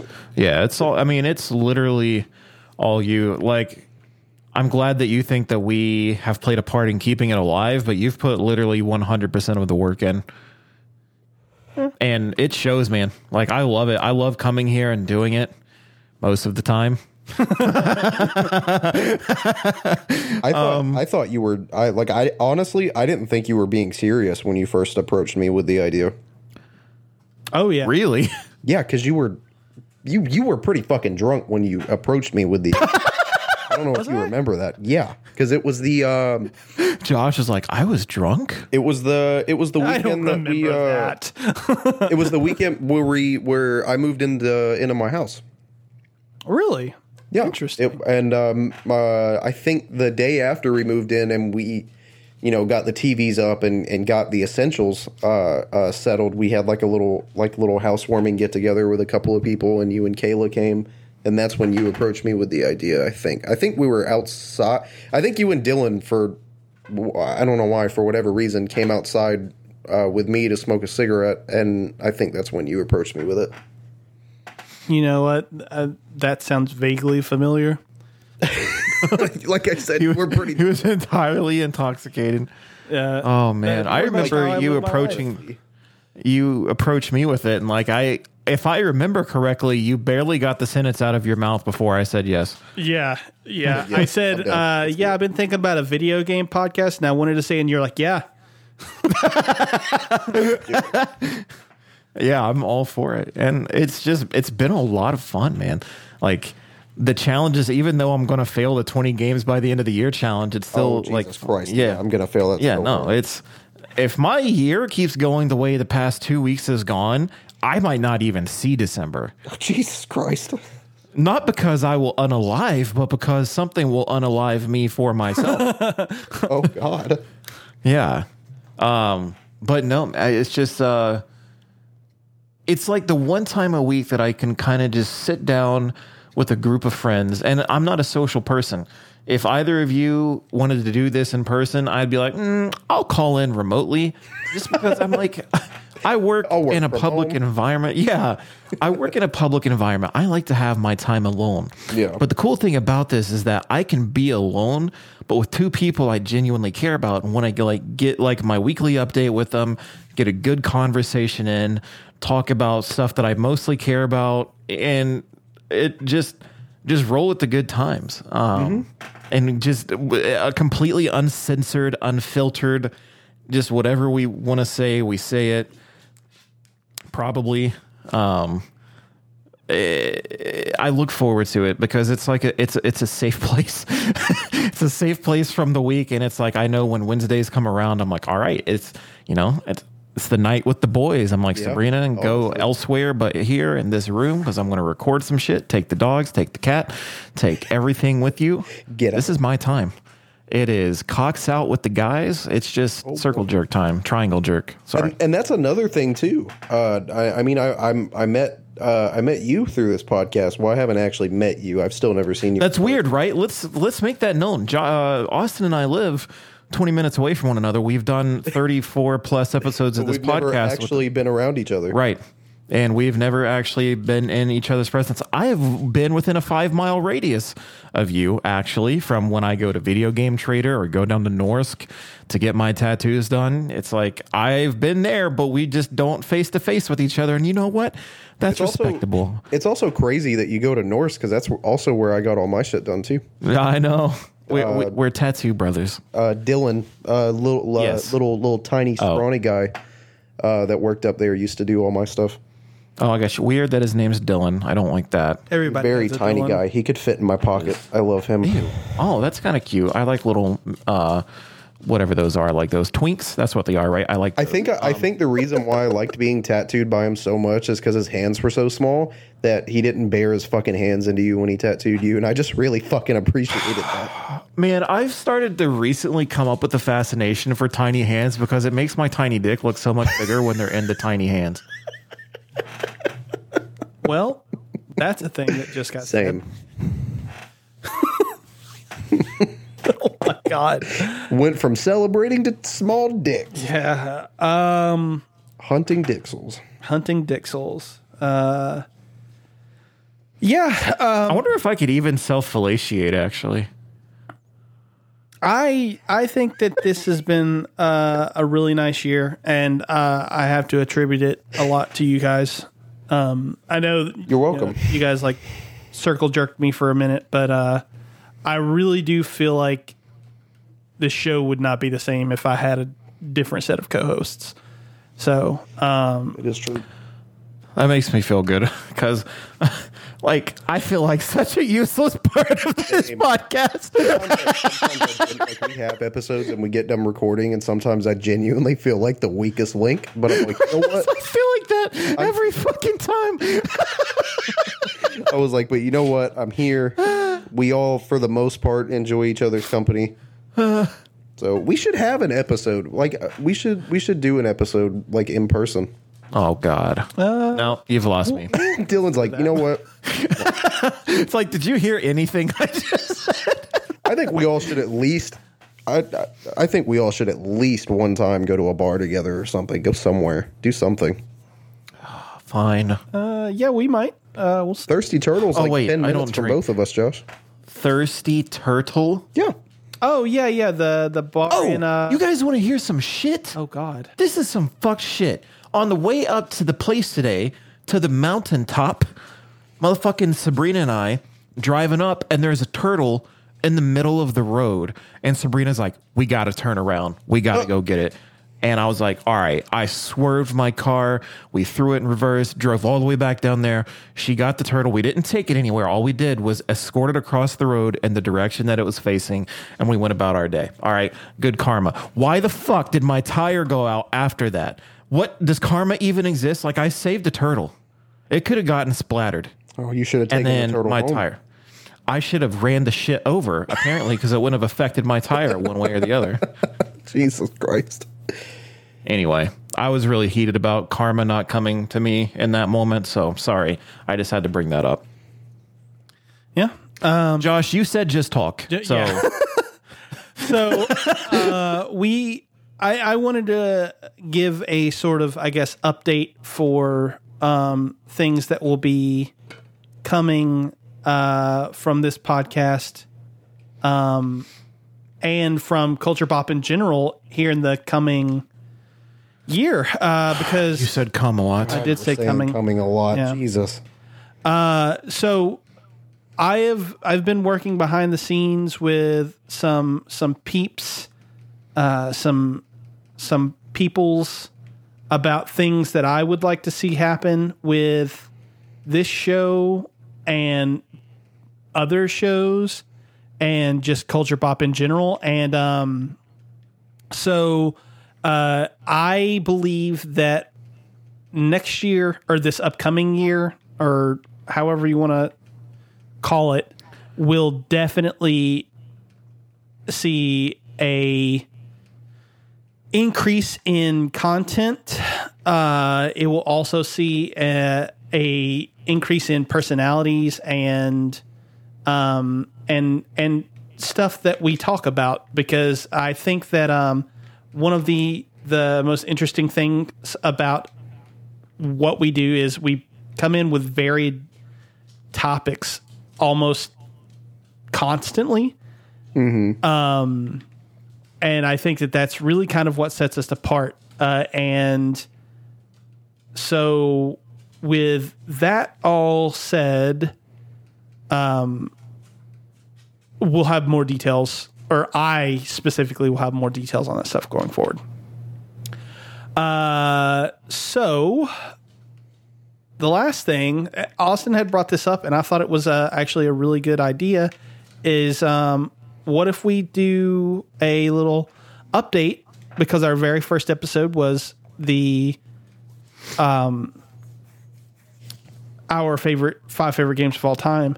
What if we did an update on that, see if anything's changed, and if anything has changed, what that entails. Okay. I'm down for that. Yeah. Do you guys remember what your favorite games of all time was? I think mine were, I don't remember the specific order, but I think mine were Pokemon Black and White, Breath of the Wild, Kingdom Hearts 2, Pokemon Crystal, and Fallout New Vegas, if I remember correctly. I know for a fact New Vegas was definitely on there, but I'm pretty sure that was my top 5, and that has definitely fucking changed. There is one major addition to that top 5 that I will talk about later. Okay. I am trying to pull it up right now. I have the episode 1 outline, but I can't find the episode 0 outline. Weird. I don't remember mine. I know what my number 1 is. Yeah. Is that because you're playing it right now? Yeah.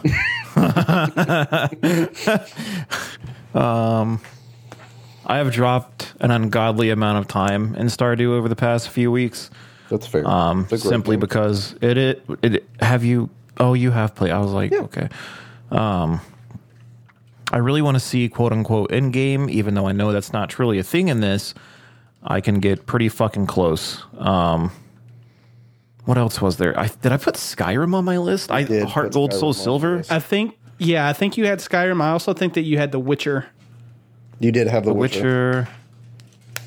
So essentially, this would mean, have I played anything in the past year to change this? And the answer is fucking no, because I've played Cyberpunk and Assassin's Creed. And He said, fucking no. yeah, no, I've not played a lot of just stuff that's shaken my world in terms of gaming.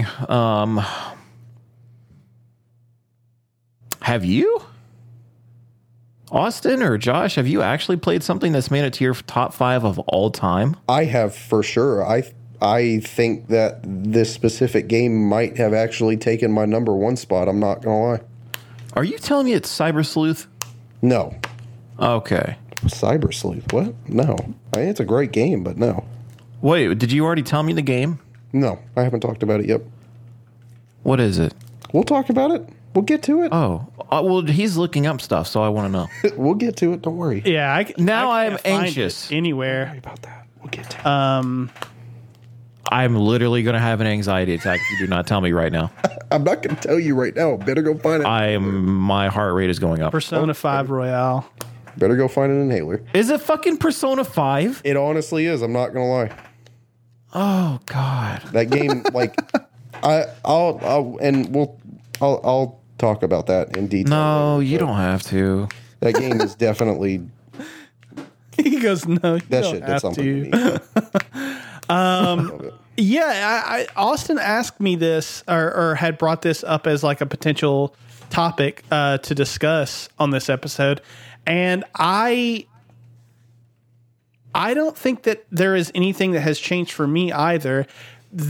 I mean, it is possible that something may have like changed in like the rankings maybe, Yeah, but I definitely, Metal Gear Solid is still my favorite game of all time. Final Fantasy VIII would still rank in some of my favorite games. Did you find the list? No, I didn't. Oh, okay. I don't know what happened to it. I know that I have it somewhere. It is definitely somewhere, but I just don't know where that somewhere is. that's weird. So, but yeah, like I know that there are games on that list for sure that are still there. I'm pretty sure every game that was on that list is still there to some degree, but I just don't know if nothing. Let me put it this way: nothing has changed in terms of what is on that top 5. It's just a matter of whether or not something has changed in its rankings there.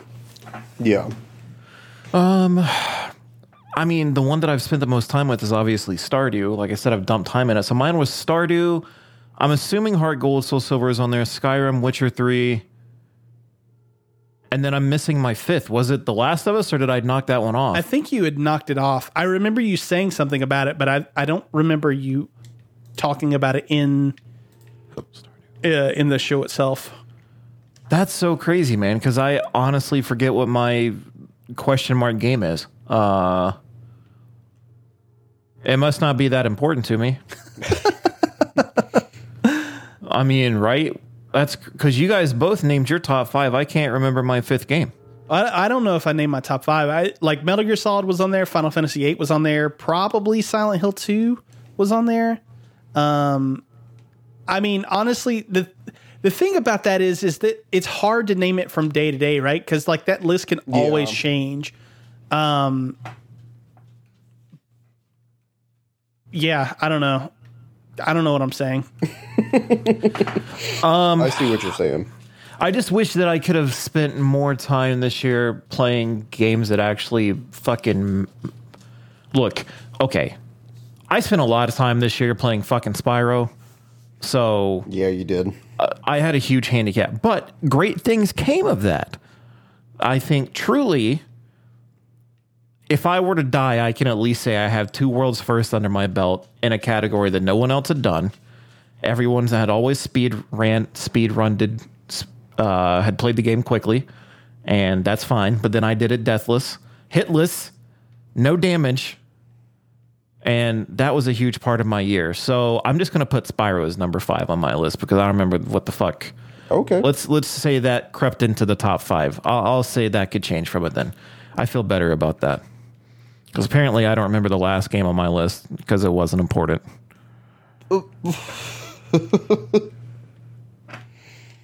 Jesus. Well, don't just leave an awkward silence there. Keep talking. Okay, you both did it. You both said Go ahead, Josh. No, I don't know if there's anything much else that I can say. I mean, I don't want to say it is what it is because that's not what I'm trying to say. But yeah, I wish I could find that fucking. We have our top 5. Yeah. So, what's been your biggest disappointment from the year in doing the podcast, whether it be a game that you've played or something that we've not accomplished from the podcast itself? What's been your biggest disappointment? That's a tough one. I mean, Josh, do you have anything that comes to mind? Because I don't really have, like, as far as the podcast goes, there's not really anything that I'm super disappointed in, other than like my friends not listening to it. But like that's a personal problem, I guess. Yeah. Mine is that we dropped the ball on streaming together as much as we wanted to. Yeah, we did do that because we did set. I mean, we set out some pretty big goals for ourselves at the beginning of this year. Yeah, and truly, we could still do the 20 cooperative streams. We would just have to buckle down on it. Are we going to? No. That's probably just not going to happen. But, I mean, that was something that we did drop the ball on a little bit, but I also dropped the ball on fucking playing any games at all this year outside of Spyro, so working on that one. Yeah. But that one, yeah. I did kind of drop the ball last year on trying new shit, and I kind of fucked myself as far as just like replaying games that like I've played over and over when I bought all these brand new games and still have yet to fucking touch them. I keep buying games, but I don't finish games. Same. And then I just never touch them. Right. I sold so many Switch games. So fucking many Switch games a couple weeks ago. Because they were just games that I had just... I didn't play. Like, I had them for... A couple of those games I had for over a year. And the plastic on them had never been fucking broken.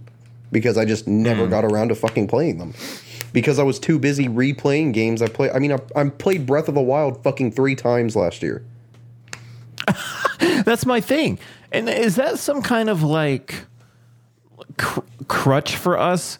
Is that it's really hard for us to start something new, but it's really easy for us to go back and play something that's filled with nostalgia or gives us happy feelings? Is that like because we're always depressed, we need to go back? Oh my god! I think that's just a crutch for everybody. I think a lot of people do that in some form or fashion. Well, Josh always tells us to stop, so I feel like we're in the wrong. Yeah, maybe we're the weird ones. We're definitely the weird ones. That goes without question. But it's like, why do we just continuously restart games? I don't know. Because we're terrible, terrible people. All right. Yeah. Honestly. If I had to name something, it would probably be that I wish that we had moved to the once a week earlier, because I feel like it helps. I don't want to say it helps with the flow of the show, but I feel like we have gotten our best content out since we moved to once a week. Does that make sense? I can agree with that. Like I feel like I think what's I feel like we started, I don't know this 100% for sure, but I feel like we started the weekly shows around the time that we recorded Toaster Bath. And right. That sounds about right. And Toaster Bath is, to my to this day, one of my favorite episodes that we've ever done. I don't know if it is my favorite because we've had some fucking absolutely killer episodes these last couple weeks, man. Like, Oh, for sure. these last couple weeks, we've been really killing it. But once we switched, it was like the light went on, if that makes sense. And we just we started fucking just nailing it. And it's every week. And there are definitely weeks, like Austin said earlier, where we're just like, I'm brain dead probably fucking 80% of my waking life. Same. And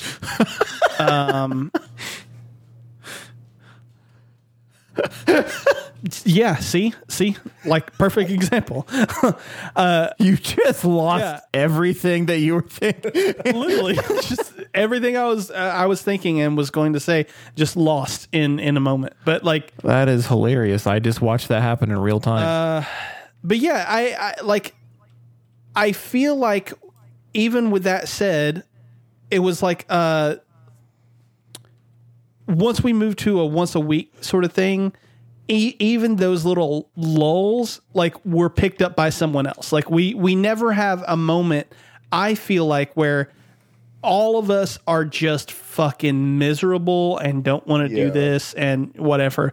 Whereas I feel like those first probably like 6, 7, maybe even 8 episodes, I felt like we would come in and at the very least one of us would be like, I don't want to fucking do this week. Does that make sense? For sure. Yeah. It was just getting in the groove. And then, like, last year was just hard. Yeah. Yeah, last year was Sucked hard. bad. I have I have fucking social anxiety that I've never had before solely because of last year. Yeah. But we're over it now, guys. We're better. No, mine's still. None of us have COVID, probably. I probably had it like immediately, so. Oh. That explains a lot, actually. I swear to God, I feel like everybody and their mother was like fucking sick right in like January, March, that sort of area. Back in fucking January of last year, I specifically remember I had to leave work one day. I had to leave at like fucking 2 p.m. I was achy, I was shaking, I was getting hot flashes, I was getting fucking cold chills. And I was coughing so hard that I puked for a solid 10 fucking minutes in the bathroom. And I was like, nah, fuck this. I'm going home. Went to the doctor, and they ran 5 different tests on me, and every single one of those tests came back negative. And they were like, we have no idea. The doctor straight up told me, he was like, I have no idea what's going on with you. I don't know what you have, but it's not good. So he was like, here's some fucking antibiotics and some steroids, and call us in a week if you're not fucking better. And, I mean, within a week, I was pretty fucking normal, so I didn't go back. But I still don't know what the fuck that shit was. And it sucked. Yeah, like there was a time when everyone was getting sick, but they're just like, oh, it's flu season, no big deal. Nah, it was a kind of a big deal. Well, even then... In hindsight, it was a huge fucking deal. Yeah. In that fucking doctor's visit, one of the tests they ran on me, I don't remember what it was for, but I had to like blow into this machine, and they started to get really concerned because my lungs, like I didn't have the strength to blow hard enough to get an accurate fucking reading. So they were like, we don't know what to do. Here's some steroids and hope you fucking feel better, I guess. So That sounds like a fantastic doctor. Yeah, I want him as my personal doctor. Right. It's like, I Doctor's really don't actually know right what's going on with you, but here's a copious amount of drugs. Feel better soon. that doctor's actually right next to your house, Josh. Oh, yeah? Oh. It's the doctor's office. You know that gas station right next to that anime store? Mm-hmm. It's the doctor's office directly across the Oh, yeah, gas station. that urgent care or whatever? It's not an urgent care. It's just a normal doctor's office. Oh, okay. Yeah. They suck. They're fucking awful. I wish I didn't have to use them, but I do. Oh. Well, I mean, could be worse. Anyway, somehow this has devolved into medical hour. Medical hour, With my 3. Yes. I am here for it. Let me get on topic real quick. What can we talk about? That's that's video game related. Probably what we've been playing, right? Ooh. Oh. God damn that! Let me check real quick. Yep, that is at least half a chub I got from that transition right there. That was really good. I actually did have a question before we move on. I hate to fucking ruin that transition. Oh, you son of a bitch. Is there Damn. was there a game that either of you have played solely based on the recommendation of somebody else here?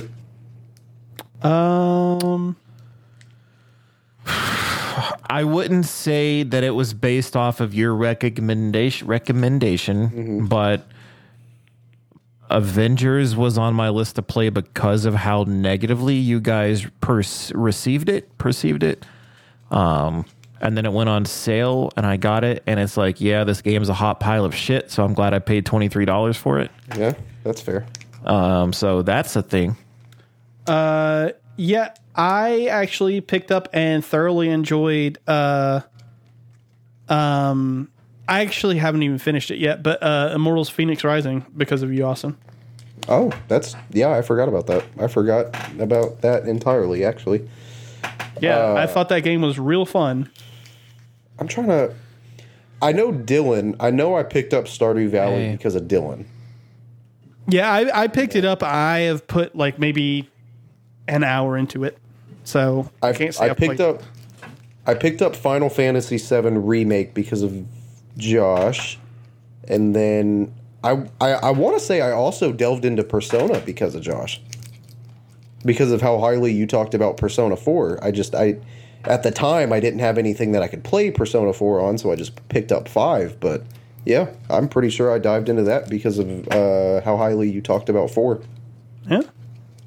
So that's pretty cool. I mean that's a good handful of games right there that I would have never thought to fucking play. Oh, and The Witcher because of Dylan. Oh, yep. I still haven't made it past the first hour, but I do own it on every fucking console, so there's that. There is that. But I mean, and love it. all of those are games that I wouldn't have thought to try if you guys hadn't brought them to my attention.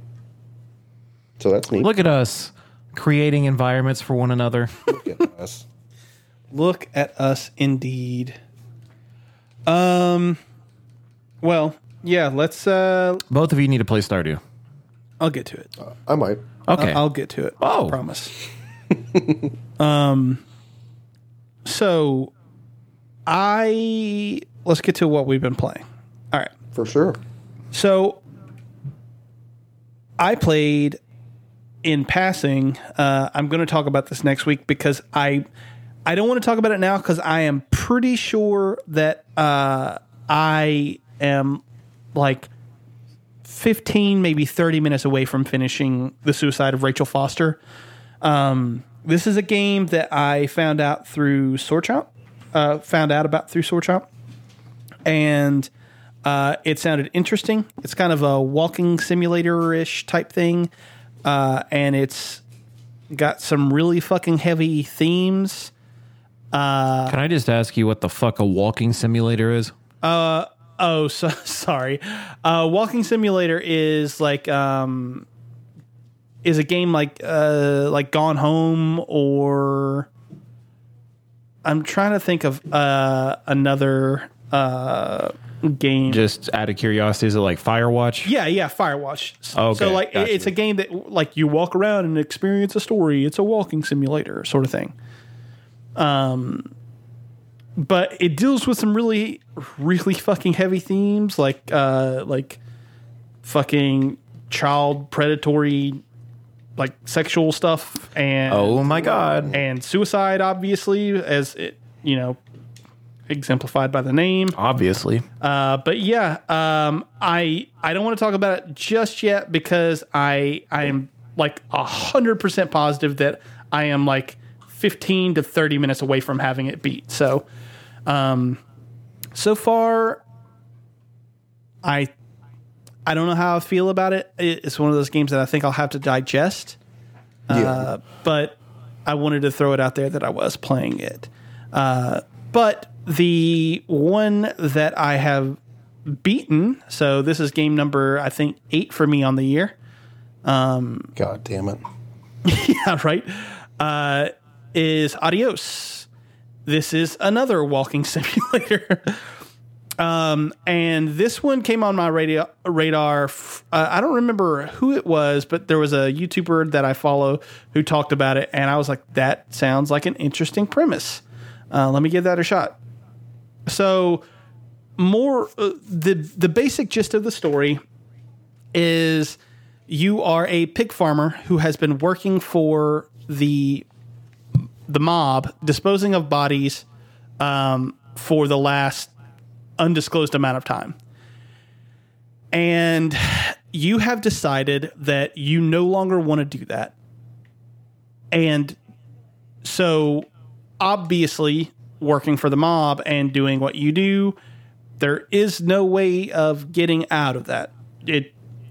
Alive sort of thing. Mm-hmm. There's no way that the mob is going to let you live with you knowing what they do, sort of thing.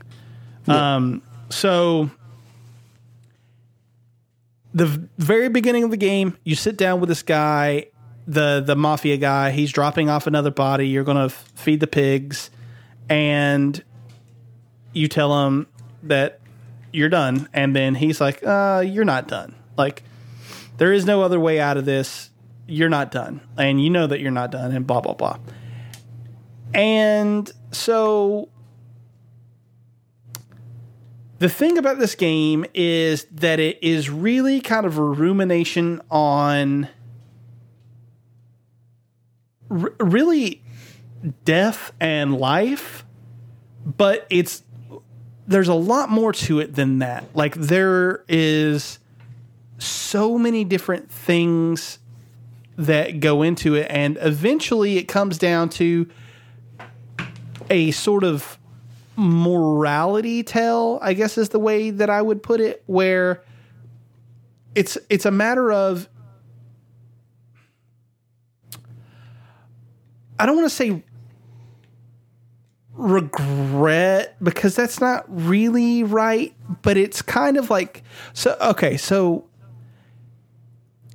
you go throughout your normal day, and he kind of tags along and he helps you. And then there are things that you learn about the farmer that kind of bring other parts into perspective. And there's this one scene in particular that really kind of like hit me right in the feels, like just really fucking got to me. And it's this part where he's explaining why he wants to do this. And it more or less comes down to the idea that there is a chance that he is a good person, and that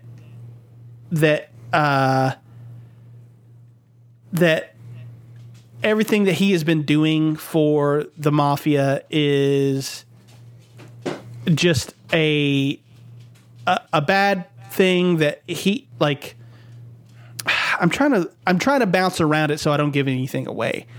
But like, basically it comes down to the fact of like ruminating on life, like just thinking about what your life has been and what it could have been, and like what regrets you may have, and it, like, if you've lived a good life or not, and that sort of thing. And it is so, there is one scene in this game that is so fucking just utterly devastating and heartbreaking that, like,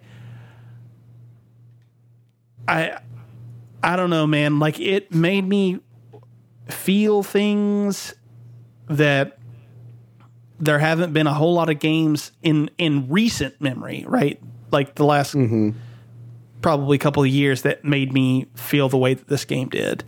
And it's presented with like this kind of like cartoony style. So like, it's almost like, I don't want to say Pixar because it's not nearly animated as well as a Pixar movie, but it's kind of got like almost like a cartoony style, right? Yeah. So it's this really heavy, like story material, and mixed with this like cartoony exterior that like kind of just works. It looks cell shaded. Yeah, I think it is cell shaded. It reminds me of the Walking Dead Telltale game series a little bit. Yeah, it kind of has that sort of feel to it. And I just really liked this game. It really puts a little bit of like, I don't want to say perspective on my own life, because it didn't quite do that, but it was one of those things that like I was playing it and I was like, I wonder how this will work for me in the future. I wonder if I'm on death's door and I know that like I'm about to die, I wonder how my brain will operate and how I will think about my life in the past and stuff like that. And it just, yeah, it really got to me. It's a good game. I think about that kind of stuff far too often. And not to derail and go off onto that huge psychological conversation, but that's kind of what you were saying. It draws me to this game. So towards the latter half of this year, when I'm trying to strive to complete more games towards the list of 20, this is something that I can see myself playing. When Austin asked us the question, are you going to pick up anything, or have you picked up anything that another of us have recommended to one another? This could be one of those that fall into the category for me, because I'm looking at it now and it looks really good. It looks unique to itself. Like I can see what you're talking about, like a walking simulator. And it just looks not like a good time in the sense of, it's going to be action packed and, I'm not necessarily going to say story driven, but this, like you said, it's a walking sim. And it's an indie game. So what kind of time frame were you looking at to beat it? Less than 2 hours. I think I beat it in an hour and a half. Oh, damn. That's crazy. Yeah, and it's only $15. Well, then, I mean, where did you buy it at? I bought it on Steam. Oh, okay. It's $18 now. Do you think they raised the price? You get it on a sale? I think I may have gotten it during the Steam summer sale. Okay. And regardless, $18, I don't mind dropping that on an indie game to support the devs, especially if it can kind of invoke those feelings that you were talking about. That's something that I go back and forth with in my daily life in some regard, in some way, shape, or form.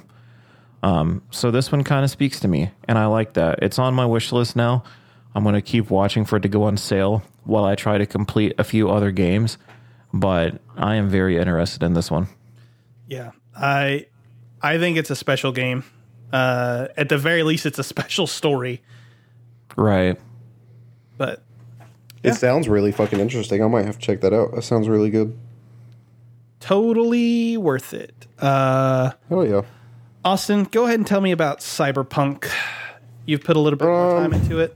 Yeah, I'm not going to talk too long. It's going to be super quick because I only really have like an hour and a half into this playthrough. This is definitely a much better fucking experience than the first time. I can actually play the game without being able to smell my PS4 from across the room. Oh my god! Like the first like real firefight sequence you probably get into is when you're like you and Jax, you're like pulling this girl out of like an ice bath or something. I don't know. Oh yeah. Yeah, and when I was playing it on my original on my fucking PS4, dude, I almost could not make it through that sequence, and that wasn't a joke. My PS4 got so hot, I could smell that shit from across the fucking room. Like something was not normal with how hot that motherfucker got. Okay, well, you first off, don't tell me what is and is not a joke because I laughed at it. So, oh no, I mean it's still fucking funny. I'm joking. I'm joking. I'm sorry. Playing it on my PS5, like I had no fucking issues at all. The world looks so much more vibrant, so much more colorful. There's like it feels like there's more life breathed into it now, and I am enjoying it. It's kind of hard for me to play right now, because playing anything is kind of hard right now, and I'll explain why in a second. But Yeah, I'm excited to get back into it and maybe knock it out. Does that happen to do with kids? No, Oh, okay. no. Because I heard one in the background, and I was like, "Oh, he just doesn't want to say that they're ruining his life right now when one's in the room." No, they're actually both in the room. Oh God, okay. So definitely no self-felicitating. Gotcha. All right. But yeah, it's all right. it's Well, better, and I'm excited. to finish it. Are you gonna just keep dumping time into it, or what? That's probably honestly the next game on my list to kind of just knock out. So Okay. like when I get off here, I know me and Madison are gonna watch the Loki finale, and then I might put another 30 minutes hour into it here, and then tomorrow I'm actually getting off at 12, so I'll probably just play Cyberpunk all day and try to just knock it out as much as I can. I mean, shit, that's what's up. I'm curious to see what you think about it. I'm curious to see where our conversations go because it's not that I'm heated about the game. I like the outcome. I do want to play it again. I just cannot make time to do it this year because I can't put that on my plate with how long of a game it is. But I want to do different paths and choices and see how that affects the game. And just invest a little more time into it. The cool thing about it is that when you beat the game, you go back before the last crucial mission that you can't go back from. Yeah. So I could even do it in that regard, but I want to get a clean start. Like I know we were just joking on ourselves earlier about Yeah. fucking I restarting do like games when and shit. games do that though. Yes, and I don't think there's a new game plus. I could be very wrong, but I don't think there's a new game plus. How long did it take you to finish it? God, man, I don't know. I can tell you the time I have played on Cyberpunk, but that also includes side shit and just getting lost in the city and stuff. I have 50 hours on Steam with it, so I don't really know. Yeah, I was talking to a coworker about it, and he picked it up and played it off Steam, and he was like, honestly, he was like, if you beeline it through the main story and you don't really fuck with all the side shit, he was like, I genuinely think this game is like 25 to 30 hours long. That's exactly what I was going to say, 25, 30 hours. And the story truly shines on this game. The story is what I cared the most about. And almost, it's not a complete flip from The Witcher because I cared about The Witcher 3 story, but I also really gave a shit about the side quest. Yeah. In The Witcher 3, in Cyberpunk, I did not.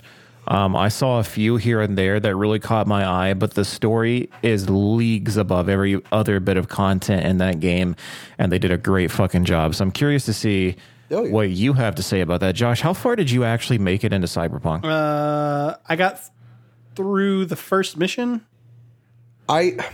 I will say, all right. I have already noticed something about Cyber, and I knew it was the case to begin with, and I don't know why I was fooling myself into thinking it would be different, but the fact that, so on my first playthrough, I did Street Kid, and on Madison's playthrough, she did Nomad.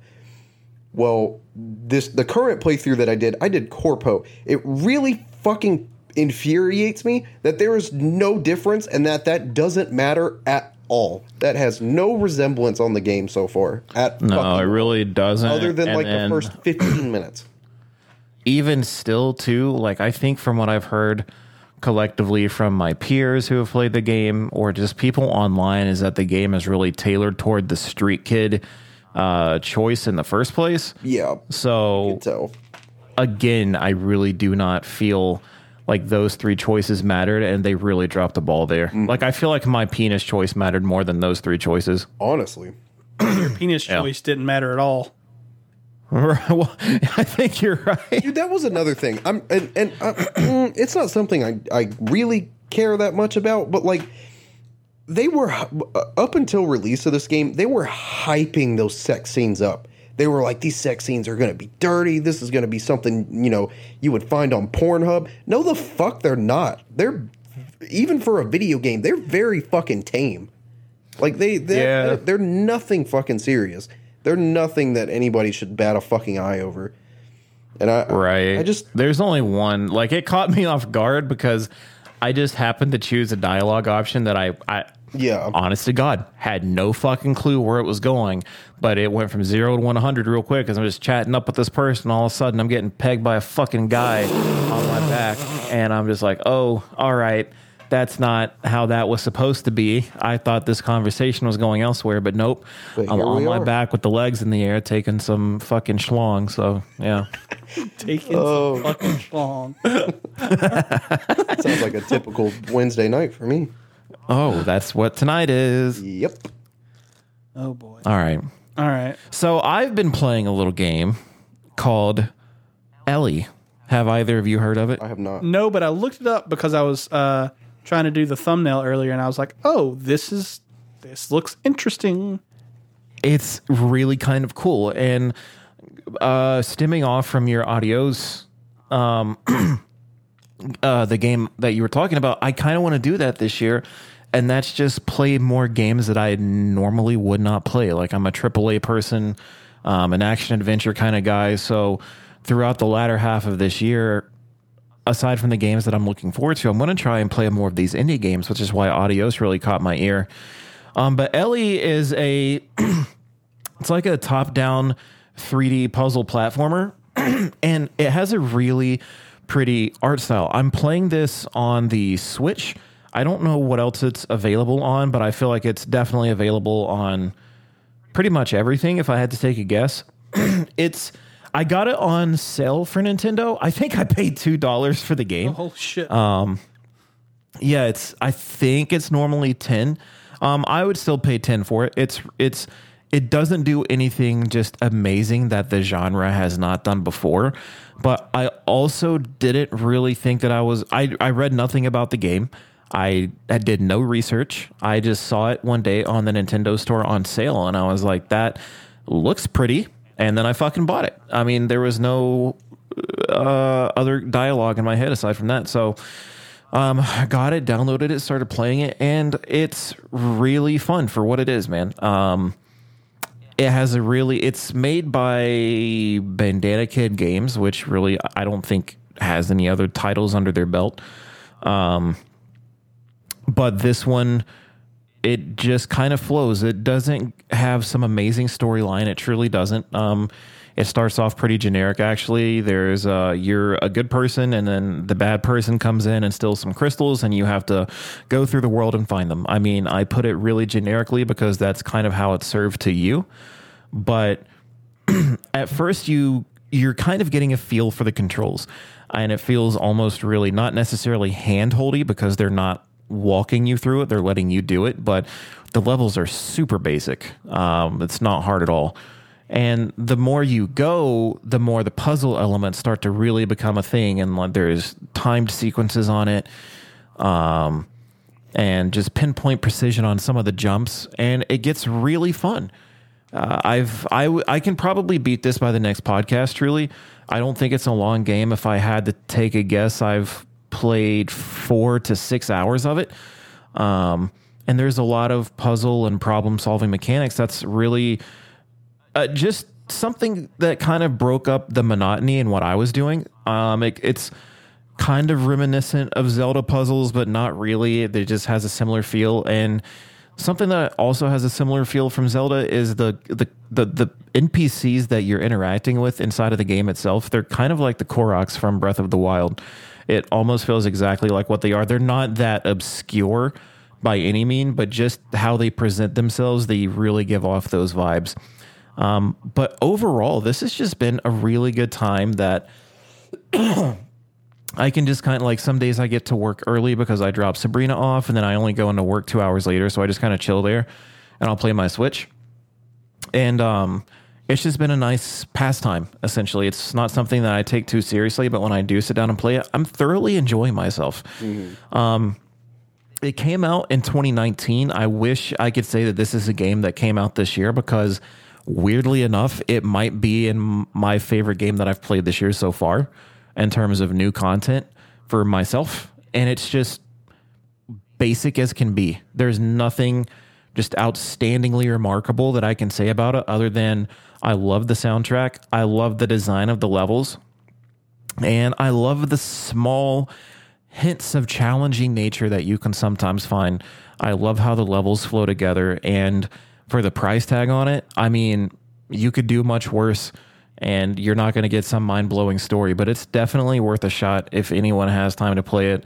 It's cute for what it is, and it's going to seem to start really slow, but over time, the puzzles will become a little more advanced and really make your time worth it, and I think a lot of people would enjoy it. Oh, yeah.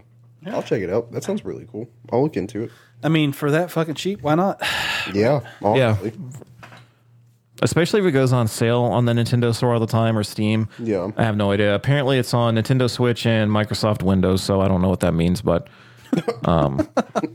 Microsoft Windows, is that PC or is that Xbox? Microsoft has their own like game front store. Gotcha. Oh, yeah. It's on Steam for $2.99, like just on Steam as itself. So I'll buy it right now.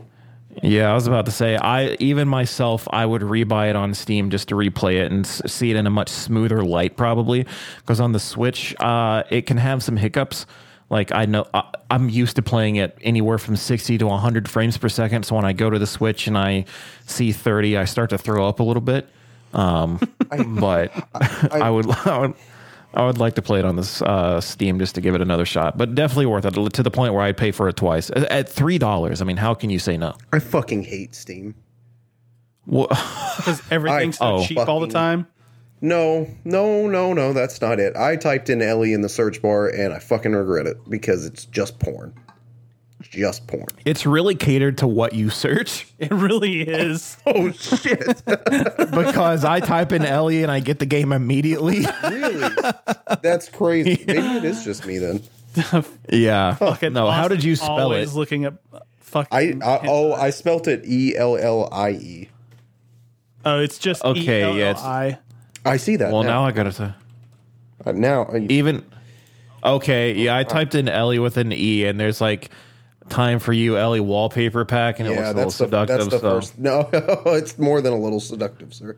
Keep scrolling through All those right. pictures. Well, nope, I'm done because I don't want my Steam engine to be catered to this in any way, shape, or form. God, you look up hentai games as a joke, and then the next thing you know, it's the only thing As a recommended to joke. you. I haven't bought anything. Well, I that's do a lie. not believe that's a that. lie. I did buy Honey Pop 2, but I returned it in like 15 minutes. I don't even think that's on Steam anymore. I think they I pulled bought that it a shit couple weeks down. ago. Oh my god. It might not have been Honey Pop then. It might have just been another generic hentai game. They're all the fucking same on Steam at this point.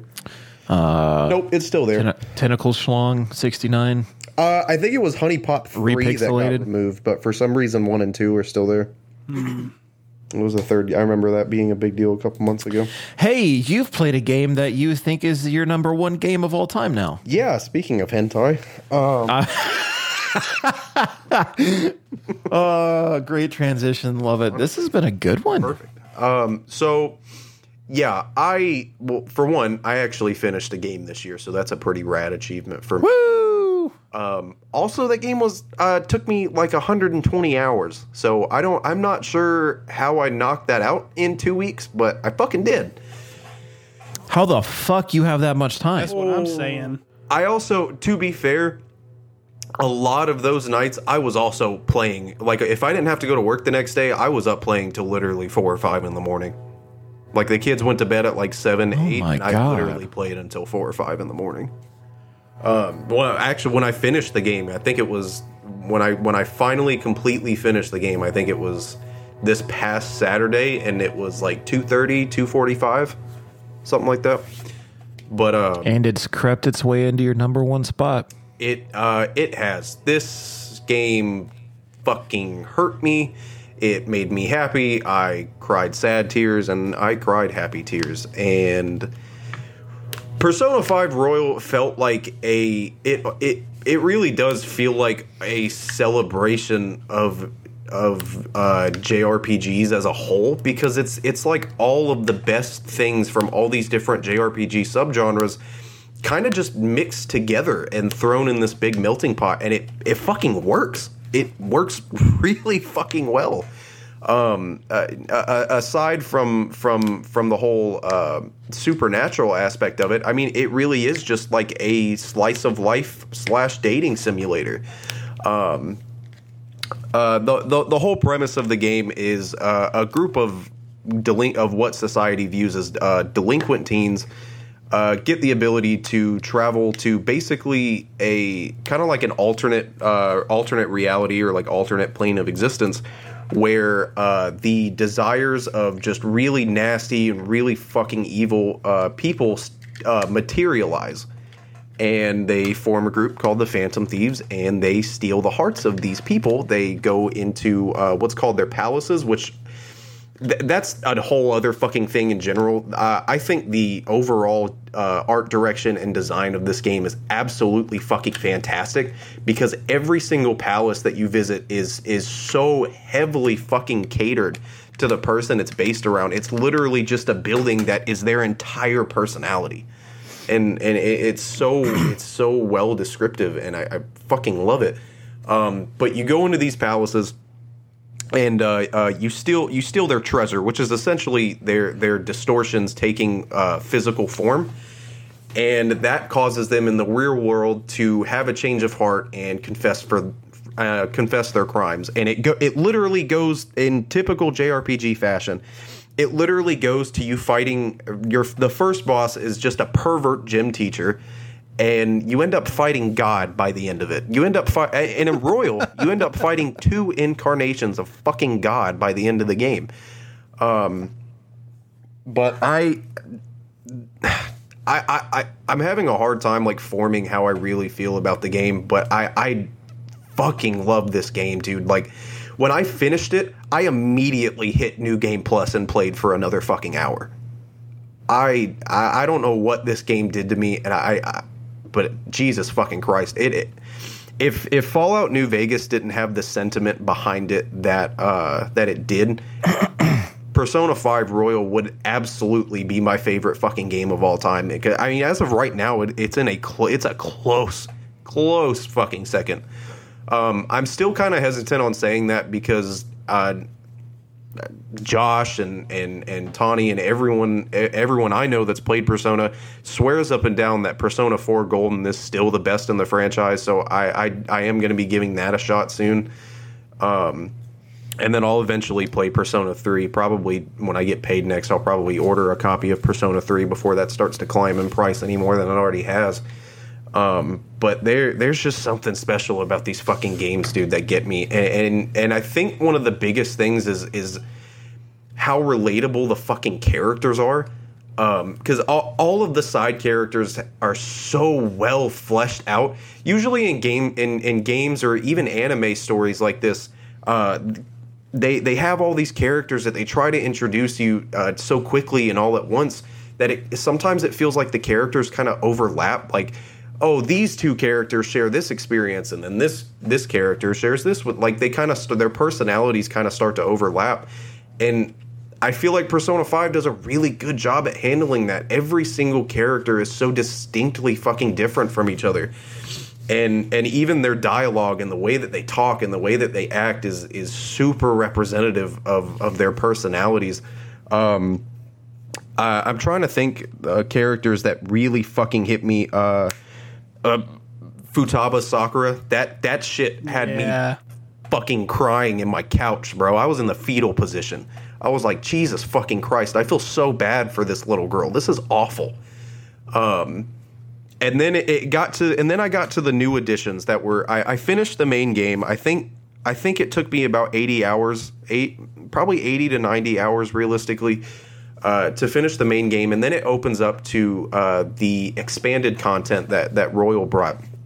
And one of the characters that was added was a girl named Kasumi, and you start to build. She's not really in the main story. She's kind of there, but she's really not that important until you hit that quote unquote post game or like the extra third semester. And pretty much the whole deal is with her is. The villain of the last arc has the ability to change people's cognitions into making their reality whatever they want it to be, like whatever makes them happiest. And Kasumi, her older sister died in an accident. They were both they were both gymnasts, and her older sister was always so much better than her, and her older sister died in an accident that she felt like was her fault. Well, it turns out the whole fucking time she has actually been living as her dead sister. The pain of being the one responsible for her sister's death was too much for her. So this character named Maruki has the ability to change people's cognitions, and he ends up twisting her mind so bad that she genuinely goes through the entire game thinking that she's her older dead sister, and just completely ignores the fact that Sumire, which is what her real name is, even fucking exists. And at first I was like, there has to be a plot hole there, because like, how are all these people in her life not saying, hey, like, that's not you, that's not your name? But it twisted her brain so much that when people call her by her own name, people call her Sumire, she just hears Kasumi. Like, her brain isn't able to tell the difference.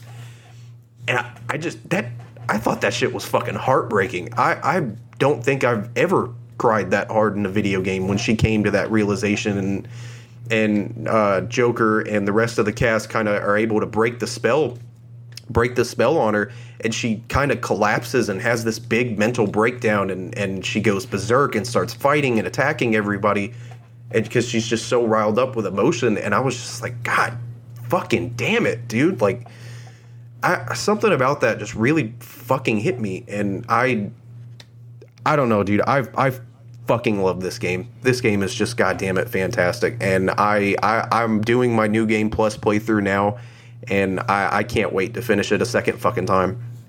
I'll probably, I don't know. I want to play Persona 4 first before I finish it a second time, but I don't know. We'll see. I don't really get a lot of time to sit down on my computer, so I'm hesitant because I kind of just want to order the PS4 version of Persona 4, but then I remember that Golden exists, and Golden is like the definitive version, and I should probably play that instead of just playing Vanilla 4, but I don't know. We'll see. But Persona 5 Royal was a fantastic game. To me, it's a fucking 12 out of 10. I wholeheartedly think this game is a fucking masterpiece, and I will die on that hill.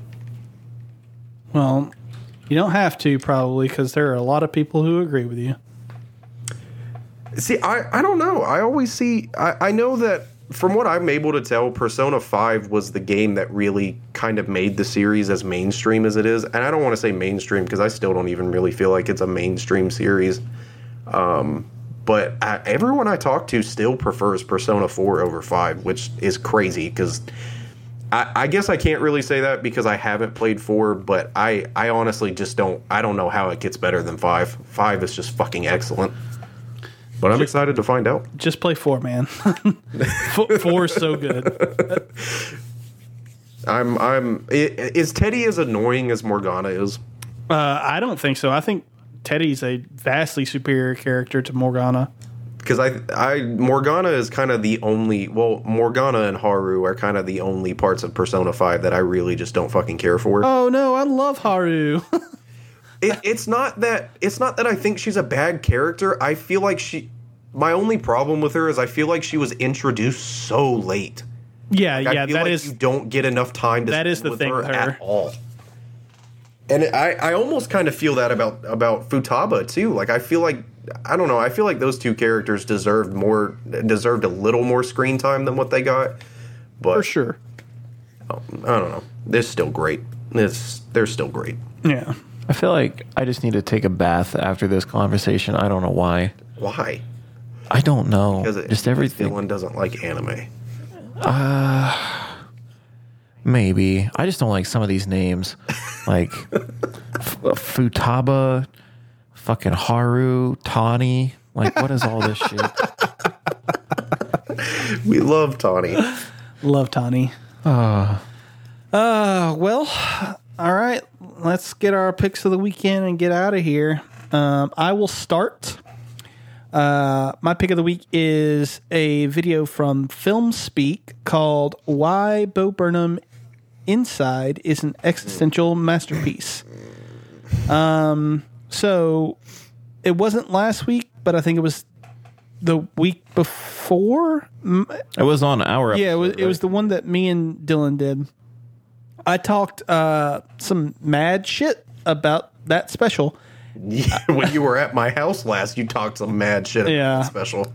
So there was a video on YouTube because I was just scrolling around, but it's from a channel I follow called Now You See It, and I watched it, and it was about Bo Burnham's Inside, and it was more looking at the filmmaking aspect of it as opposed to like the jokes and stuff like that. And I if you haven't followed Now You See It on YouTube, I recommend it. But I clicked on that, and then I kind of fell down a relatively small rabbit hole of videos explaining why Inside is so good. And I wanted to point this one out specifically because it is a smaller channel. I think it was definitely under 100K subs. I don't remember the exact amount, but it was on the smaller side. And I think that smaller channels deserve these sorts of shout outs more than, the shit that I actually watch on a like everyday basis sort of thing, like Super Eye Patch Wolf and shit like that. Anyway, so on top of me wanting to shout out the smaller channel, I actually think that the video is pretty fucking good. And it made me realize that I didn't talk enough about the good parts of Inside, because there are some good parts. It also made me think about it in a little bit of a different light from like the filmmaking standpoint, because a lot of what this video and the one from Now You See It pointed out is that if you just take the jokes out of it and just take like what's going on in the special itself and kind of the like quote unquote narrative that it builds, the filmmaking around it is crazy fucking good, and really speaks to the themes that I think Bo Burnham was trying to get across with a lot of the jokes, like the whole. You said that you haven't seen it, right, Dylan? No, I've not at all. Okay, so there's one one series of jokes about kind of reaction videos and shit like that it really, the joke is that he's a reaction YouTuber and blah blah blah, but the way that it's filmed and like in the context of what he's going on about with like how he has anxiety and stuff, it's like a microcosm of that. It's literally like showing how anxiety works, about like overthinking everything and that sort of situation. And right, like, yeah, it is doing that. And it is way better than I gave it credit for when I talked about it in terms of what I talked about it, which was like the jokes and stuff like that. That said, I do want to say that all of my initial thoughts are still the same. I still kind of think it's scummy to try to profit off of the coronavirus when you didn't lose your job and you didn't fucking have to go through the same fucking shit that like 98% of the rest of the population had to go through. I think that it is fucking gross that like you like. I don't want to say that you would even consider that, because I don't think that that's what he was going for, right? I don't think that he was going for the whole like, I'm going through this too sort of thing. I think he really legitimately made it because he wanted to express certain things about what was going on with his headspace and stuff like that. And I respect that. But at the same time, you cannot take away the rest of that. You cannot take away the fact that other people experienced it and they were not as privileged as you. I'm sorry. You can't fucking do it. And all of those initial thoughts that I had still hold true. But this video definitely made the special a little bit better in my eyes. And also the video is really good and you should check it out. Dude, I'm still never watching that special again. I swear to God. I've heard all the fucking songs on TikTok, dude, though. That's what made me fucking hate it. every other fucking video on my For You page is the same goddamn song from that fucking special, and it makes me want to burn my phone. Zuckerberg and Gates and Buffett. See, I wish I got that one because I think that one is actually really. Oh, you're talking about the sad song? Yeah, I get the sad song, and it makes me want to throw my phone through the fucking window. I feel that. I'm kind of in the same position as Josh. My thing is the special to me felt very like, oh, I'm depressed because I'm stuck in this apartment or house or wherever the fuck he is. I don't know, and I don't care. But it was like, oh, like I'm depressed too because I'm stuck inside because of COVID. And I'm like, it's not the same when you have the kind of money to get some of the best help out there that most people in this situation probably don't have. It's not the same. And I think it's kind of scummy when the celebrities came down and they're like, oh, we're all in this together. Like, are we? Because I might not be able to afford rent this month. Meanwhile, you're making this video from your $1 million fucking home that's fully paid for. In your bath of milk and roses. Like, come the fuck on, not dude. the fucking same. Like, I'm literally trying to figure out how I'm going to pay all my bills this week and put food on the table. Meanwhile, you're getting a multi-million deal from Netflix. So it's not the fucking same. Yeah, exactly. Anyway, soapbox over. What's your pick of the week, Austin? You didn't write anything down. Yeah, I didn't write it down because I knew that Dylan was going to make a joke about it, and I wanted to prolong. Oh my god. So my pick of the week is an album from a band called We Came as Romans, and the album is called To Plant a Seed. Oh god. Why am I going to make a joke about this? Because you already made probably at least 5 cum jokes this whole episode, if not more. Yeah, but I actually like that band. Really? No, not at all. They fucking suck. But No, I have no qualms about it, but I wouldn't have made a joke about that. whatever. But yeah, I feel hurt that that's what you think of me, actually. Well, get over it. He's quitting the podcast because of you, Austin. Well, we'll move on. Oh, no. Yeah. We'll find somebody else next week. Yeah. Use the owl from Discord. Owl? What the Yeah, Tawny. What does that even mean? A tawny owl. Oh, gotcha. Oh, Jesus. Yeah, that was more clever than it had any right to be. I mean, really. That was pretty clever. I'll give you that. Thank That you. was good. I appreciated it. To Plant a Seed is a metalcore album. I'm pretty sure this album came out in like 2009, 2010, maybe earlier, maybe later. I don't know. I don't care. I think that this is one of those. The thing about metalcore is when metalcore first kind of really started in like the early 2000s, around the time of like 2004, 2005, you had all these bands come in and you had this really weird wave of Christian metalcore. And I'm not shit talking, Christianity as a whole. I just it's the fact that it seemed like every metalcore band coming out in between 2005 and 2010 had some kind of Christian undertones, and I'm not really sure what was going on with that phase. But To Plant a Seed is fucking one of them, and I'm not religious at all, but I still think this is a really good album, and I think it's a really defining album for the subgenre.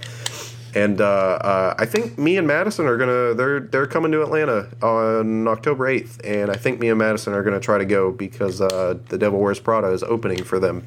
So that'll be our first concert in 3 years, and so it kind of got me in the mood. So I've been listening to Plant a Seed for the last 2 days. It's a great album. If you like metalcore, it's a great album. Metalcore is a niche genre.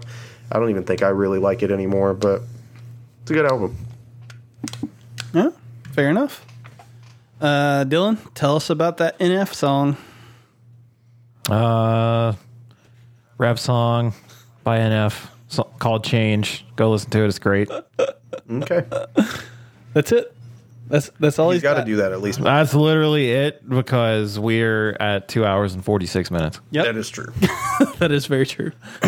All right. Well, yeah, that's it. That's the end of our show. Not quite, actually. I forgot about this part. Oh, no, there's more. Yeah. As always, you can find us on social media for all things culture. fucked me up. God damn it. He fucked you up so hard you had to stop. Keep going. I couldn't even do it. Great.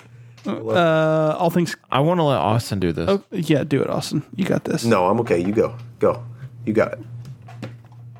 As always, you can find us on social media for all things Culture Bop, Hunting Pixels, and the Culture Bop family of content. Culture Bop's on Twitter at Culture_Bop, Instagram at Culture_Bop, on Facebook at The Culture Bop, and on YouTube, Culture Bop. Just check it out. Hunting Pixels, this podcast is on Twitter at Pixels Hunting and on Instagram at Hunting_Pixels CB. You can find me on Twitter at the BebopMan182, on Instagram at BebopMan182, and on Twitch at _BebopMan. Dylan is available on Twitter, OMDizzy, Instagram, OMDizzy, Twitch, OMDizzy, and YouTube, OMDizzy. And on an aside real quick, so I gave away my pick of the week time for this, just as a question. If you're listening this far, and even going as far as you two, I would actually like to know, if I started making YouTube videos again, what would you like to see? Let me know in the Discord. Or you guys can message me on your own time, whatever, you two. But I don't know. I've had this urge to do that more than I have Twitch, just because I can do it in my own time, and like I can do it in takes. You know, I don't have to be live performing to do something with a YouTube video type of thing. So I've been thinking about doing something YouTube related again in terms of gaming content. I don't know if that means a Let's Play. I don't know if that means reviews. I don't know what it means, but that's why I want to know. If there were to be one, what would you want to see? And don't tell me to come up with original content, because I don't got time for that shit. Fair enough. I wish you would have I would not even said anything. Just edit all this out and then go immediately into reading Austin's shit now, because that would have been hilarious. I'm leaving it all in. Fuck. Now, you can find Austin on Twitter at, I'm joking. Yeah, you can find Austin. You're going to leave that in there? Yep, we're gonna leave. You left the awkward silence in there? God. All the awkward silences. Well, no one listens to this shit anyway. They stop for the week. At about 20 minutes in, they stop. After the intro, they stop, really, probably.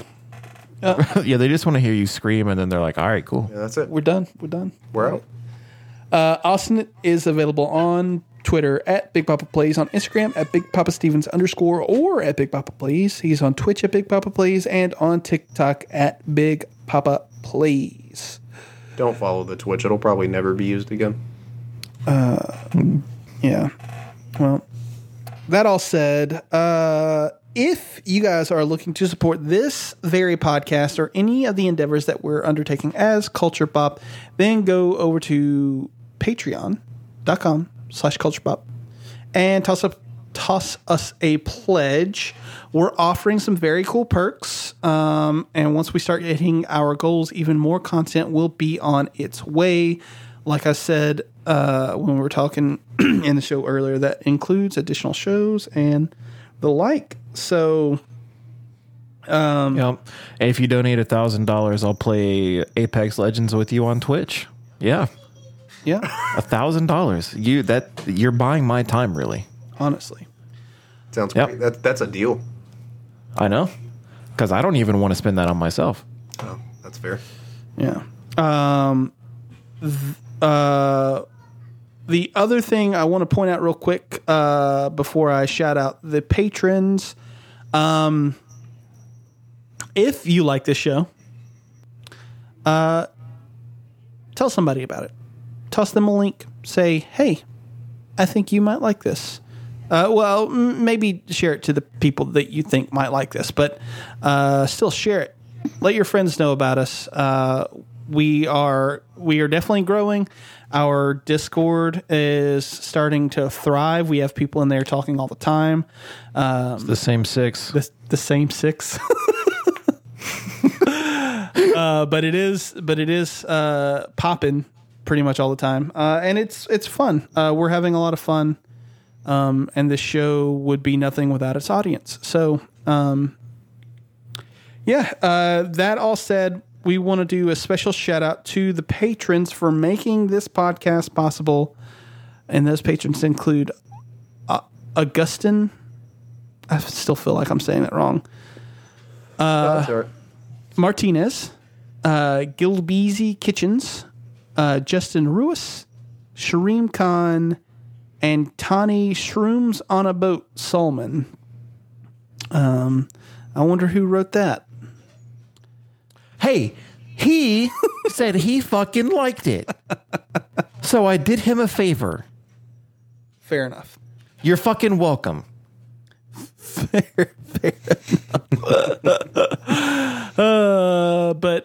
Yeah, that is I don't hate the name, but it just throws me off a little bit. okay. Well, I mean, Okay. Is he, where is he from? Where is Tawny from? I've completely the Netherlands. God damn. Okay, that explains everything. First off, their football team sucks, so that explains that too. But, okay, the name now makes sense. So he's a Viking. Yeah, Yeah, we'll go with that. All right, well, he's a little more respectable. he's a little Dutch boy. Little. Oh my God, I don't know why. That was adorable.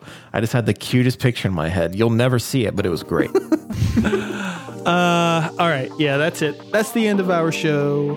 Thank everyone for listening, and we will catch you all next week. Until then, goodbye.